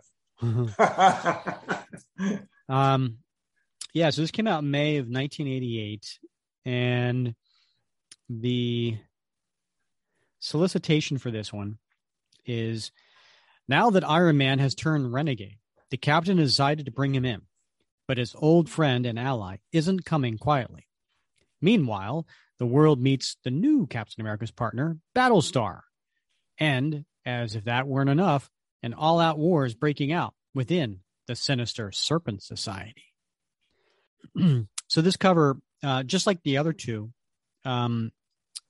were penciled by Ron Frenz, but this one has been inked by Al Milgrom, and it's Iron Man in the foreground in his white and red costume, battling the Captain in the background. And if it looks blocky, if it looks odd, it's because it has a style that is like 20 some years earlier by Jack Kirby. So this is an homage to Daredevil 43. Are you sure it's not a swipe? Now, I know you're referring to a conversation that we've had on the Captain America Comic Book Fans Facebook group. Somebody had posted an image of actually John Walker as the Super Patriot versus a character that Joe Simon created. And yes, we had a little bit of a conversation with Jesse Simon, Joe Simon's grandson, who's also a member of the group, and the difference between a swipe and an homage. We have different definitions. I'll just say, for me, I think a swipe is negative, but he doesn't, and some others do not consider a swipe to be negative. My definition seems to be, but to me, this is an homage, right? Yeah. Because you have clearly a cover that Jack Kirby did for Daredevil 43, and here we have Ron Frenz recreating this cover, but instead of it being Captain America and Daredevil, it's Iron Man and the Captain. Yeah, I agree with you. I go with homage. I go with homage here because it's an obvious attempt to pay tribute to the Daredevil cover. Yep. So this one, writer Mark Grunwald, penciler Kieran Dwyer, inker Al Milgrom. But now we have our friend of the show, Bob Sharon, back on the series as colorist. Letterer Jack Morelli and editor Ralph Macchio. And then this issue actually has 3 different parts to the story, but the creators are the same throughout all 3 parts. So we get to this opening, and the splash page is Steve in his captain uniform, sitting in a chair in the shadows, waiting in Tony Stark's apartment. And he's sitting there with his mask off, but holding the shield. And the title to this one is Break In. The Pacific Mansion of millionaire inventor Anthony Stark. He's here, finally. Welcome to my humble abode, Dawn. Humble, Tony. Darling, I doubt Prince Charles' castle is glitzy as this. So Tony, wearing a suit, carrying a briefcase, comes in with this attractive woman wearing a very slinky dress. The wet bar is just across the room. Fix yourselves whatever you'd like. Sure. What's your pleasure? Same as yours, I hope. As for what I'm drinking, A Perrier with lime, please. A Perrier. Perrier, product placement. I said it wrong. A Perrier. I was laughing at myself. Whatever turns you on, big guy. And then just then, Steve pivots in his swivel chair. Dun, dun, dun. What? Tony, who's that? A friend of Iron Man's. You managed to outwit all of my security devices, Captain. I'm impressed. I've designed them myself. Let's cut the chit-chat and get down to business in private. Very well. And he picks up a landline. Wow, Tony knows actors, politicians, and industrialists and superheroes? Don't recognize this one, but what a bod. Lewis, I'm going to need you to drive Miss Lovett home. She'll be right down. Tony, you promised. Sorry, Don. Wouldn't do this if it weren't very important, you know that. I'll make up to you. I promise. I can't believe this. I heard he was one guy who really knew how to treat a lady. And the door closes behind her. Next page, Steve's still seated, and he looks at Tony. I take it you've come here to tell me how very disappointed you are about what happened between us at the vault last week. That goes without saying. I actually have 3 other reasons. First is to return this shield. And he flicks the shield at Tony and hits him in the stomach. Oof! I made this for Steve at his request. When the government impounded the shield he used as Captain America. I could tell how much he liked this thing when he held it. It must be tearing him up to give it back. Second, I came to tell you how much damage you did by incapacitating the guards at the vault. You caused a power outage, enabling 5 dangerous criminals to escape, 2 of whom are still at large. I'm sorry. If I had known, I would have. Third, and Steve stands. And lastly, I've come to turn you over to the authorities for your various offenses. Come on, Steve, you can't be serious. And the next panel is just a close-up on Steve's eyes. I'd say they look serious. He is serious. Yeah. He is serious. I can't let him do that. Catch. And he tosses the shield at Steve. I actually hoped he'd come along quietly. I need what's in here. And he grabs the briefcase. And he gets behind his bedroom door. Made it. And Steve takes the shield and he tosses it behind him and jumps over the couch. He made this shield for me as some sort of bribe, hoping to buy off my involvement in the guardsman affair. Now that I've given it back to him, I refuse to use it. I'll just have to batter down his bedroom door with its opening. And he comes out in his red and white Iron Man uniform.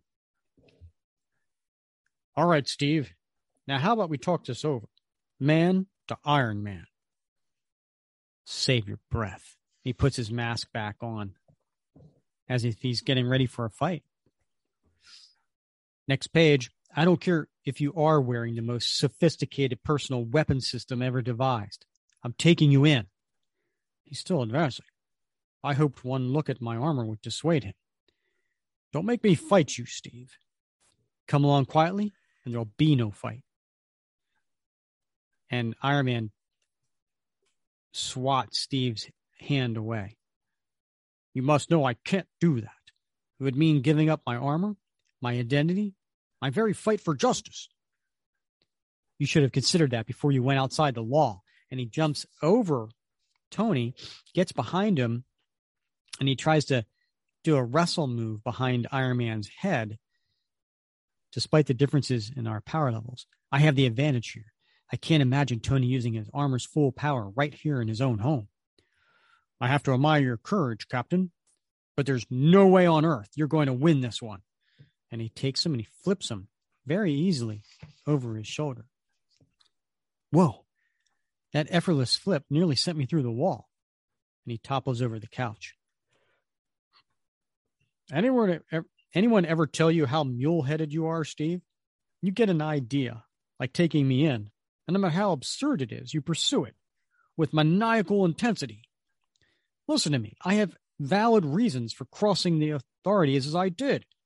It was my technology the guardsmen were employing, but I don't know any of them. There's no telling what harm that armor could cause in the wrong hands. Harm that I would be indirectly responsible for. It's better that I neutralize it so the worst cannot come to pass. Don't you see that? I see that what you do was way out of line and caused just the sort of harm you claim you wanted to prevent. And as Iron Man is floating, Steve grabs his legs behind him. How'd he do that so fast? Easiest way to make him let go. And he does something to make his boots glow. And Steve yells and lets go. Channeled some sort of energy through the armor.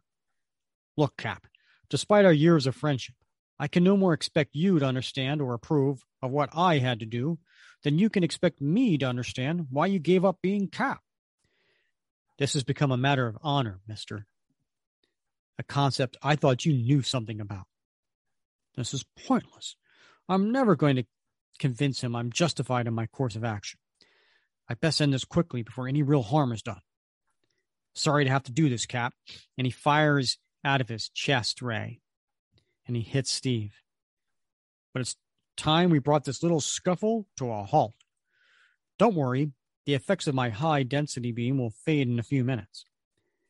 If I only had the shield, I could have deflected his beam.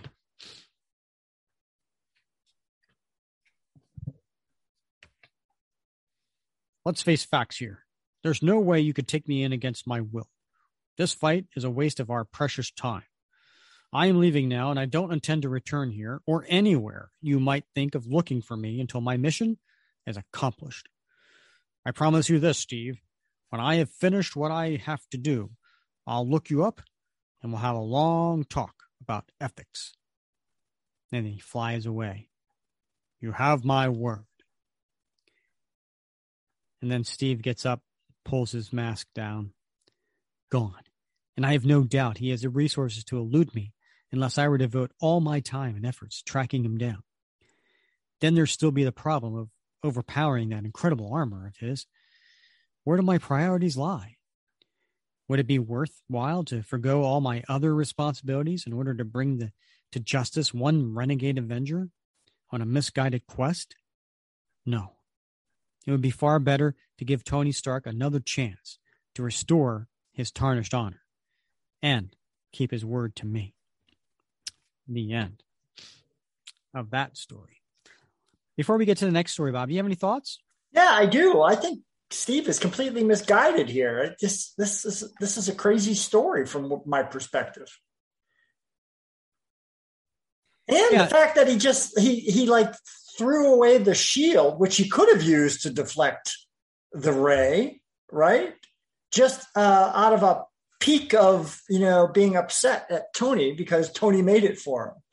It just seems very uncharacteristic of Steve. Yeah, it is disappointing. I agree. It's disappointing in that Steve's reacting this way.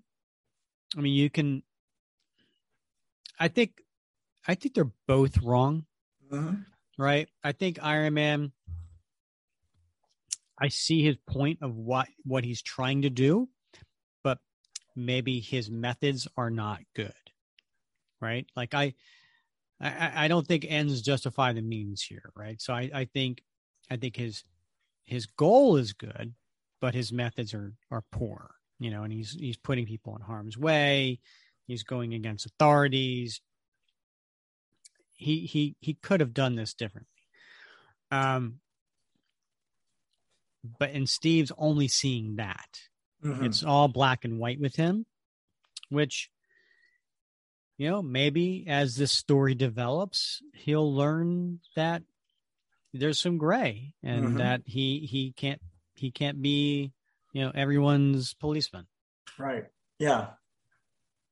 It's interesting, at this point in the story that he is sort of taking this, this position, because if anybody knows that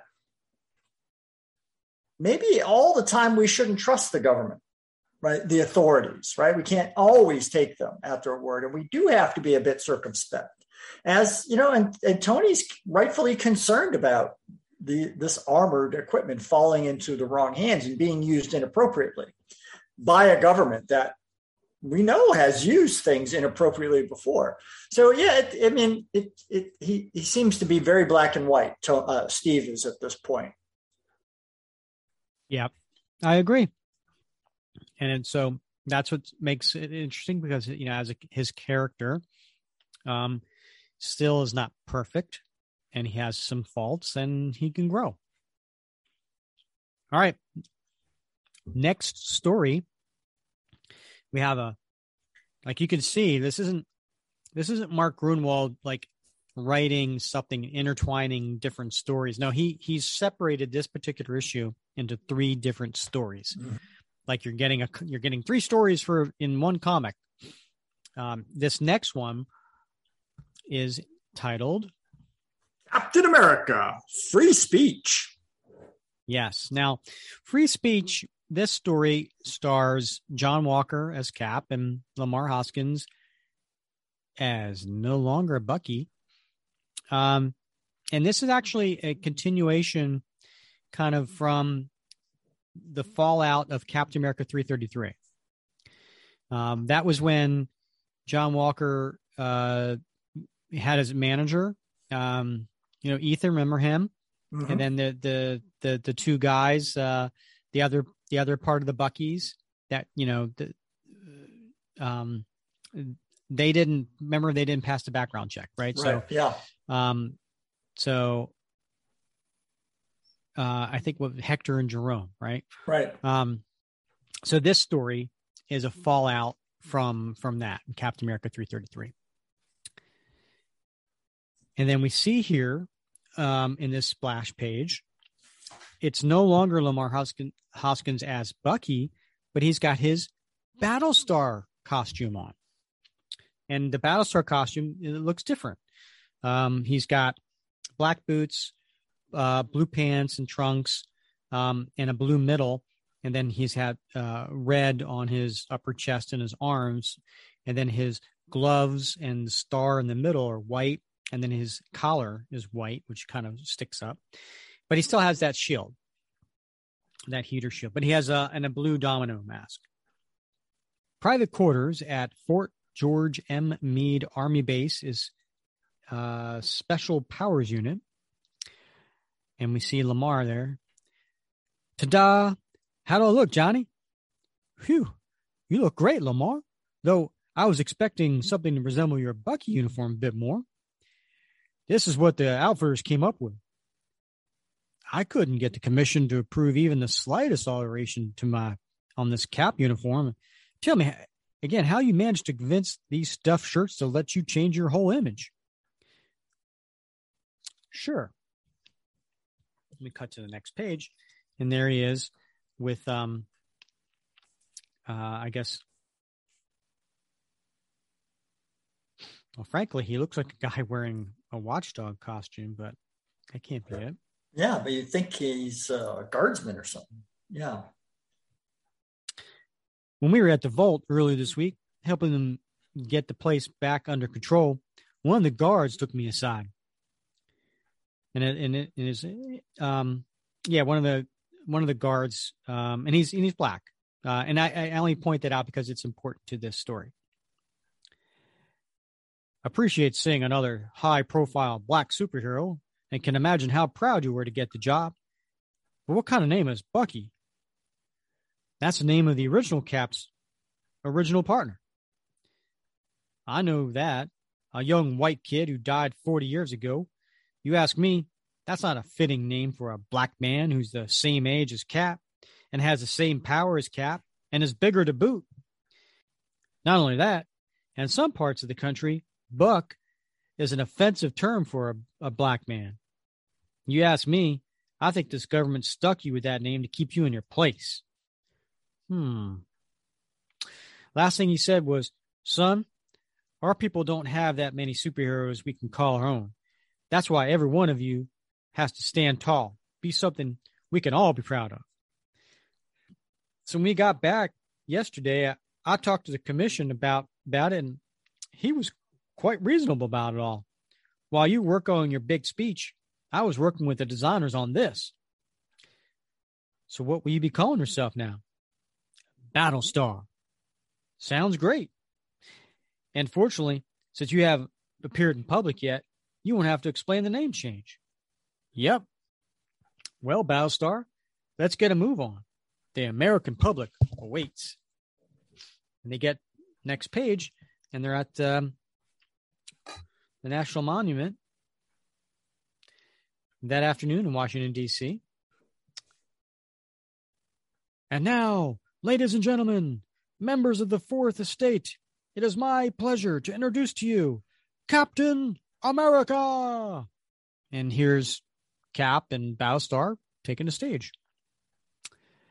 My fellow Americans, I'm a man of action, not words. So let me get straight to the reason why this press conference was called. I am not the original Captain America. I'm his hand-picked successor. What? Thought he sounded different. Still a hunk. Quiet. I want to hear this. How dare. Several months ago, after years of meritorious service, the original Captain America retired. Your government was faced with a dilemma. Whether to retire the very concept of Captain America or find someone with the ability to take his place. They decided America still needs a Captain America, and after an exhaustive search, they chose me. Now, I know what you're thinking.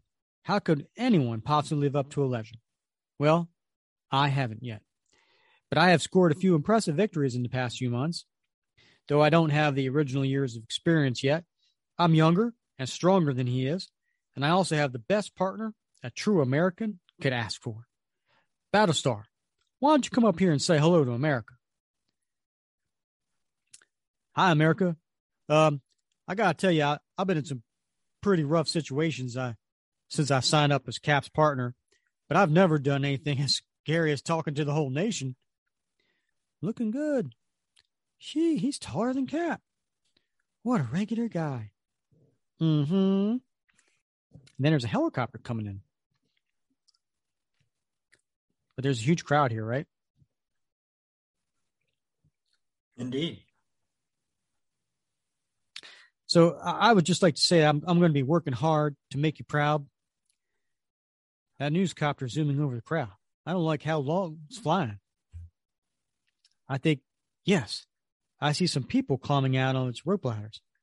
This looks like bad news.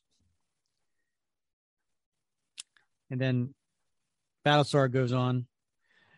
And to keep America safe from, folks, don't panic, but slowly, calmly duck for cover. Officer, see if you can't start evacuating the front section. Who's in that copter? One of Cap's old enemies? Please don't panic. We can handle it. Stop pushing. I'd love to whip my shield at whoever the scene stealers are, but if I were to damage the chopper, it might fall off the ground. Can't do a thing but just stand here like a jerk until whoever's on the ladders get within striking distance. Greetings, cretins. Don't mind us. We're just here to add to the hoopla. That voice sounds awfully familiar, Cap. It's Jerome and Hector, our old buddies of the bold urban commandos. Let's move it. Hold, people. Don't panic. We come in peace. I'm the right winger, and this here's the left winger, and we're America's superheroes, just like the two you just met. As an exercise in free speech, we'd like to tell you something about our esteemed colleagues here. Did you know that this new Captain America is actually John F. Walker of Custer's Grove, Georgia? And Cap and Battlestar are running towards them. That rat's tail just revealed my identity to the whole blinking nation. And Battlestar is oof. And John comes up and kicks him in the face. You traitor. Nice to see you again, too, Johnny. I really missed our old sparring sessions. And just then he pulls out from his belt the Liberty torch that John used to have.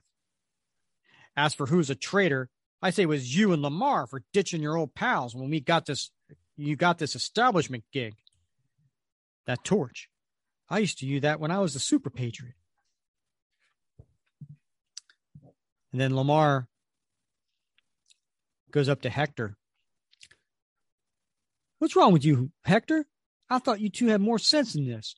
No way you're going to get away with this. Whoopie-doopie. Where'd they ever teach you to talk so white? Since you can't take a hint to shut your mouth, Heck, maybe I'll just shut it for you. And he punches him. And then Hector punches him back. Maybe your augmented strength impresses the yokels, but not a guy who's going through the same process. And then just then, here's I don't know, is this a swipe or an homage, Bob? This next panel is as Lamar. No, I'm sorry, not Lamar.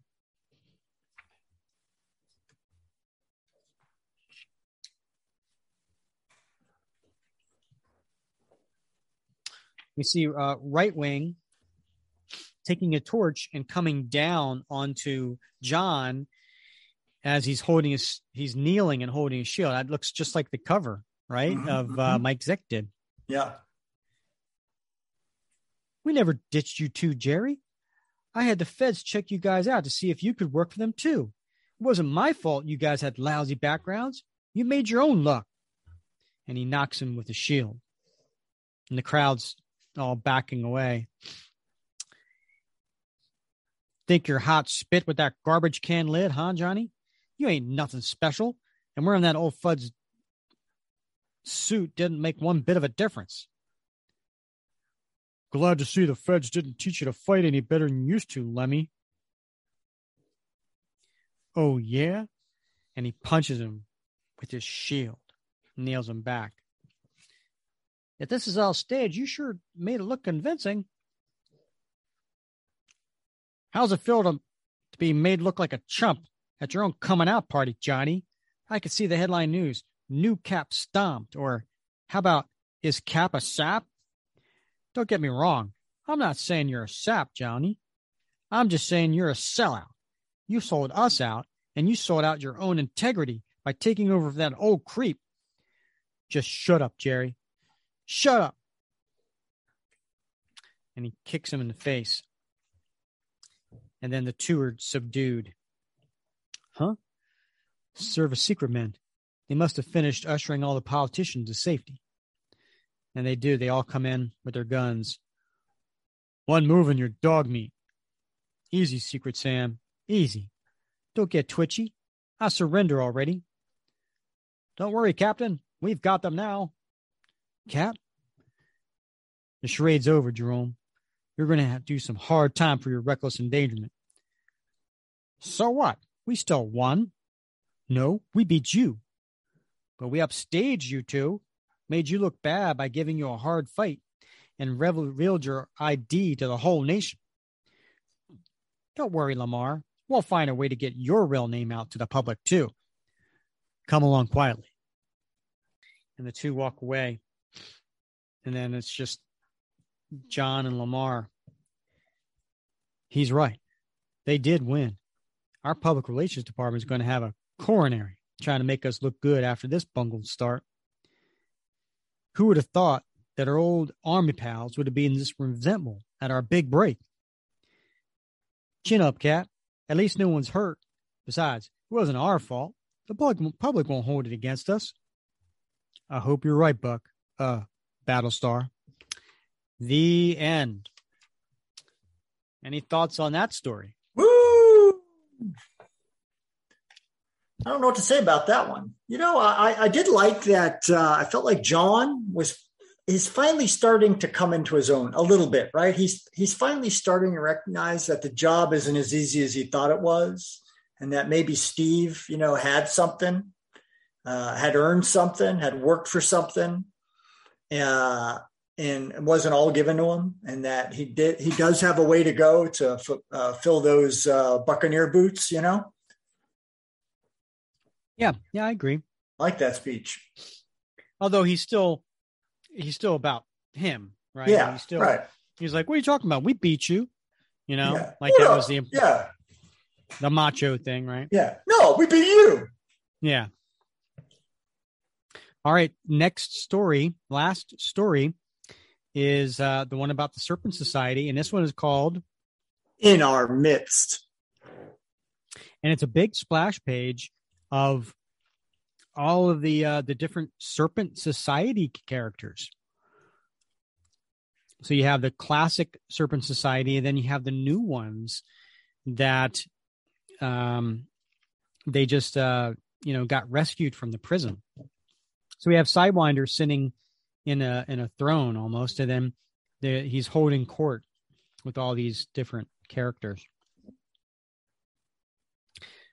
The main briefing room at the headquarters of the Mercenary Serpent Society, Sidewinder presiding. First item of business. I'd like to welcome to our ranks 4 new candidates for membership. Fer de Lance, Puff Adder, Copperhead, and the Black Racer. You may all be seated. Now, this is a follow-up to a few issues ago that we covered in the last episode, issue 338. So that was the story that, where they were in Vegas. Let me reiterate the purpose of our group for the benefit of our newcomers.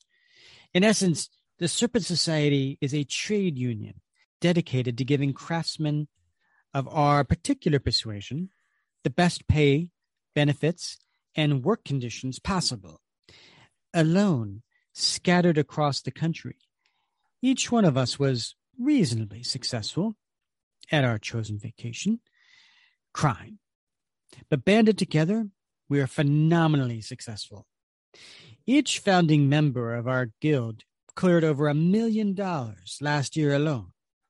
In a recent escapade in Las Vegas, you 4 new applicants demonstrated the technical skills and sheer audacity necessary to belong to our group.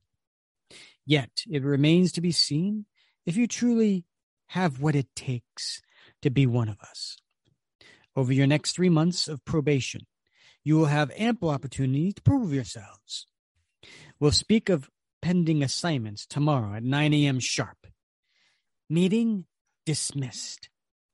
Charter members, please be so kind as to show our candidates to their quarters. And then we have Black Mamba coming up to Sidewinder. Tonight at the usual time, Sidewinder? Of course, my dear Black Mamba. Next page, and we have Diamondback. Diamondback is showing Fer de Lance into her lovely room. Here's your room. It's not the Ritz, but compared to some of the dives I've stayed in, it's Buckingham Palace. Gracias, Diamondback. You can call me Rachel. I am Teresa. May I ask you something? Our Jefe Sidewinder, what is he like? Does he have a woman? From his voice, he sounds more than macho. Ha!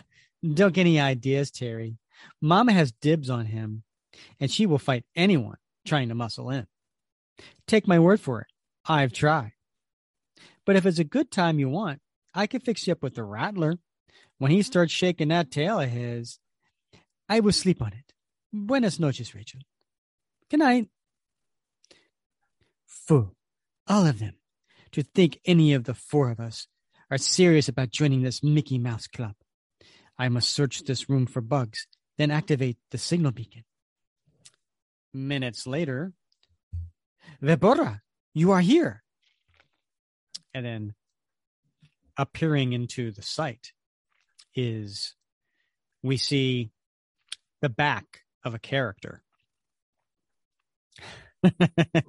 Bob likes it. Muy bueno.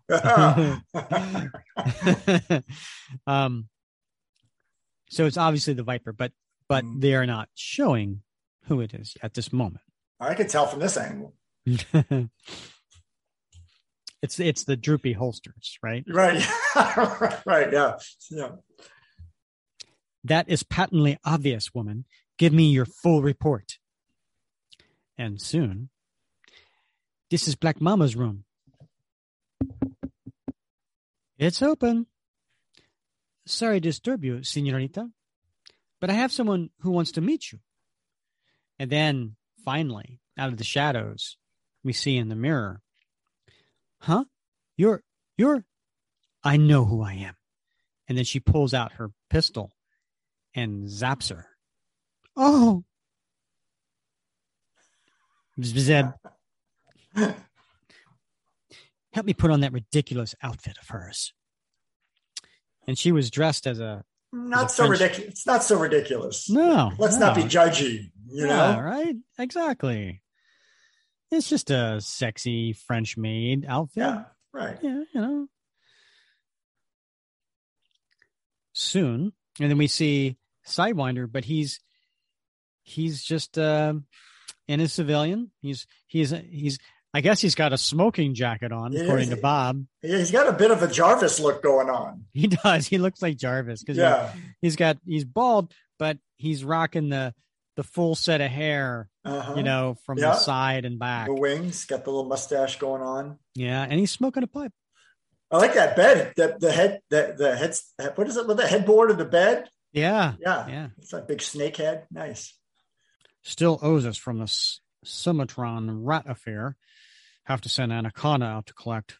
This offer from Hydra sounds promising. Might be up Bushmaster's alley.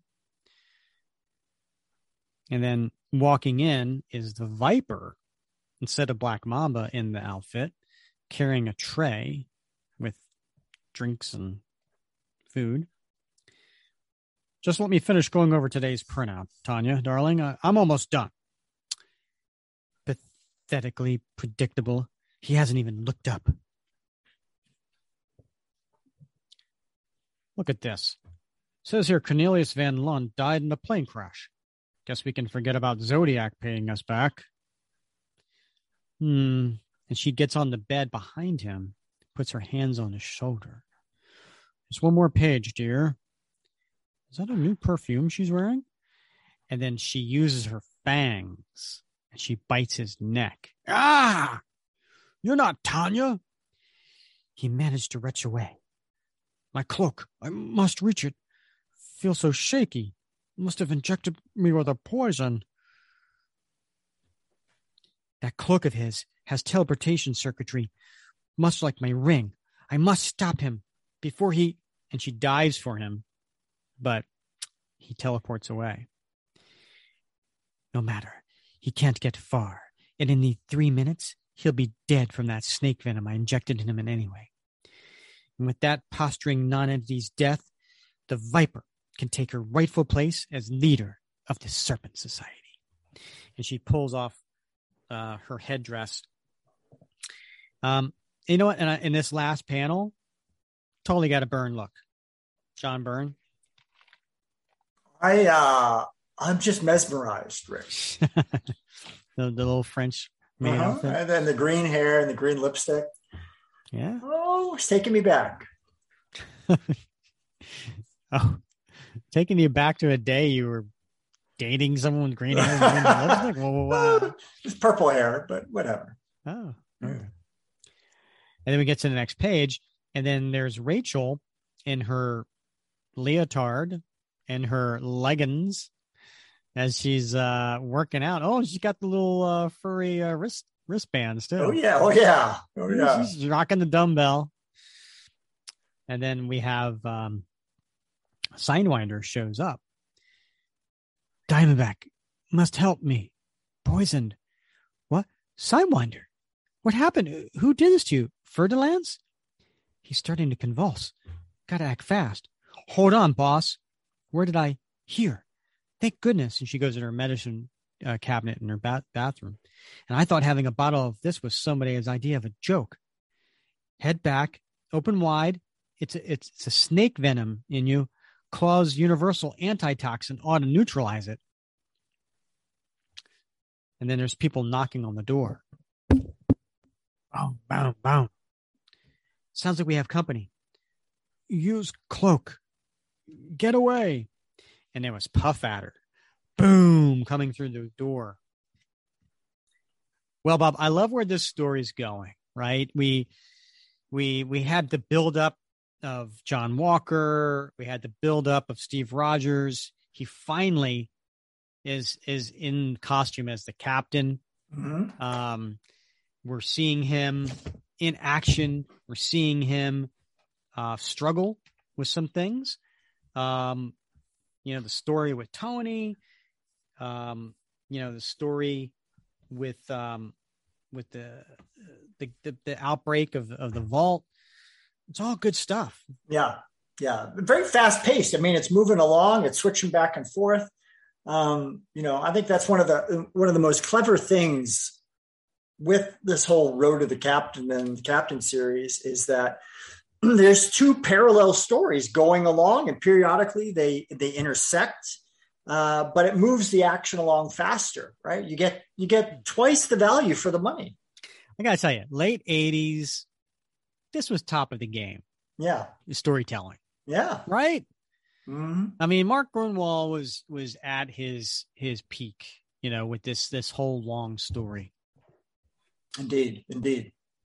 I can't wait to cover the next one. So the next one, we'll come back and we will cover The Captain Part 3, which is issue 342 and 344.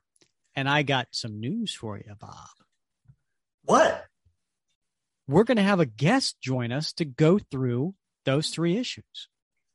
Well, that's going to be fun. Yeah.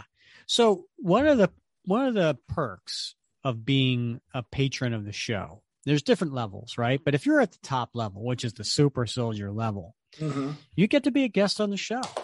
You get to be pick the topic.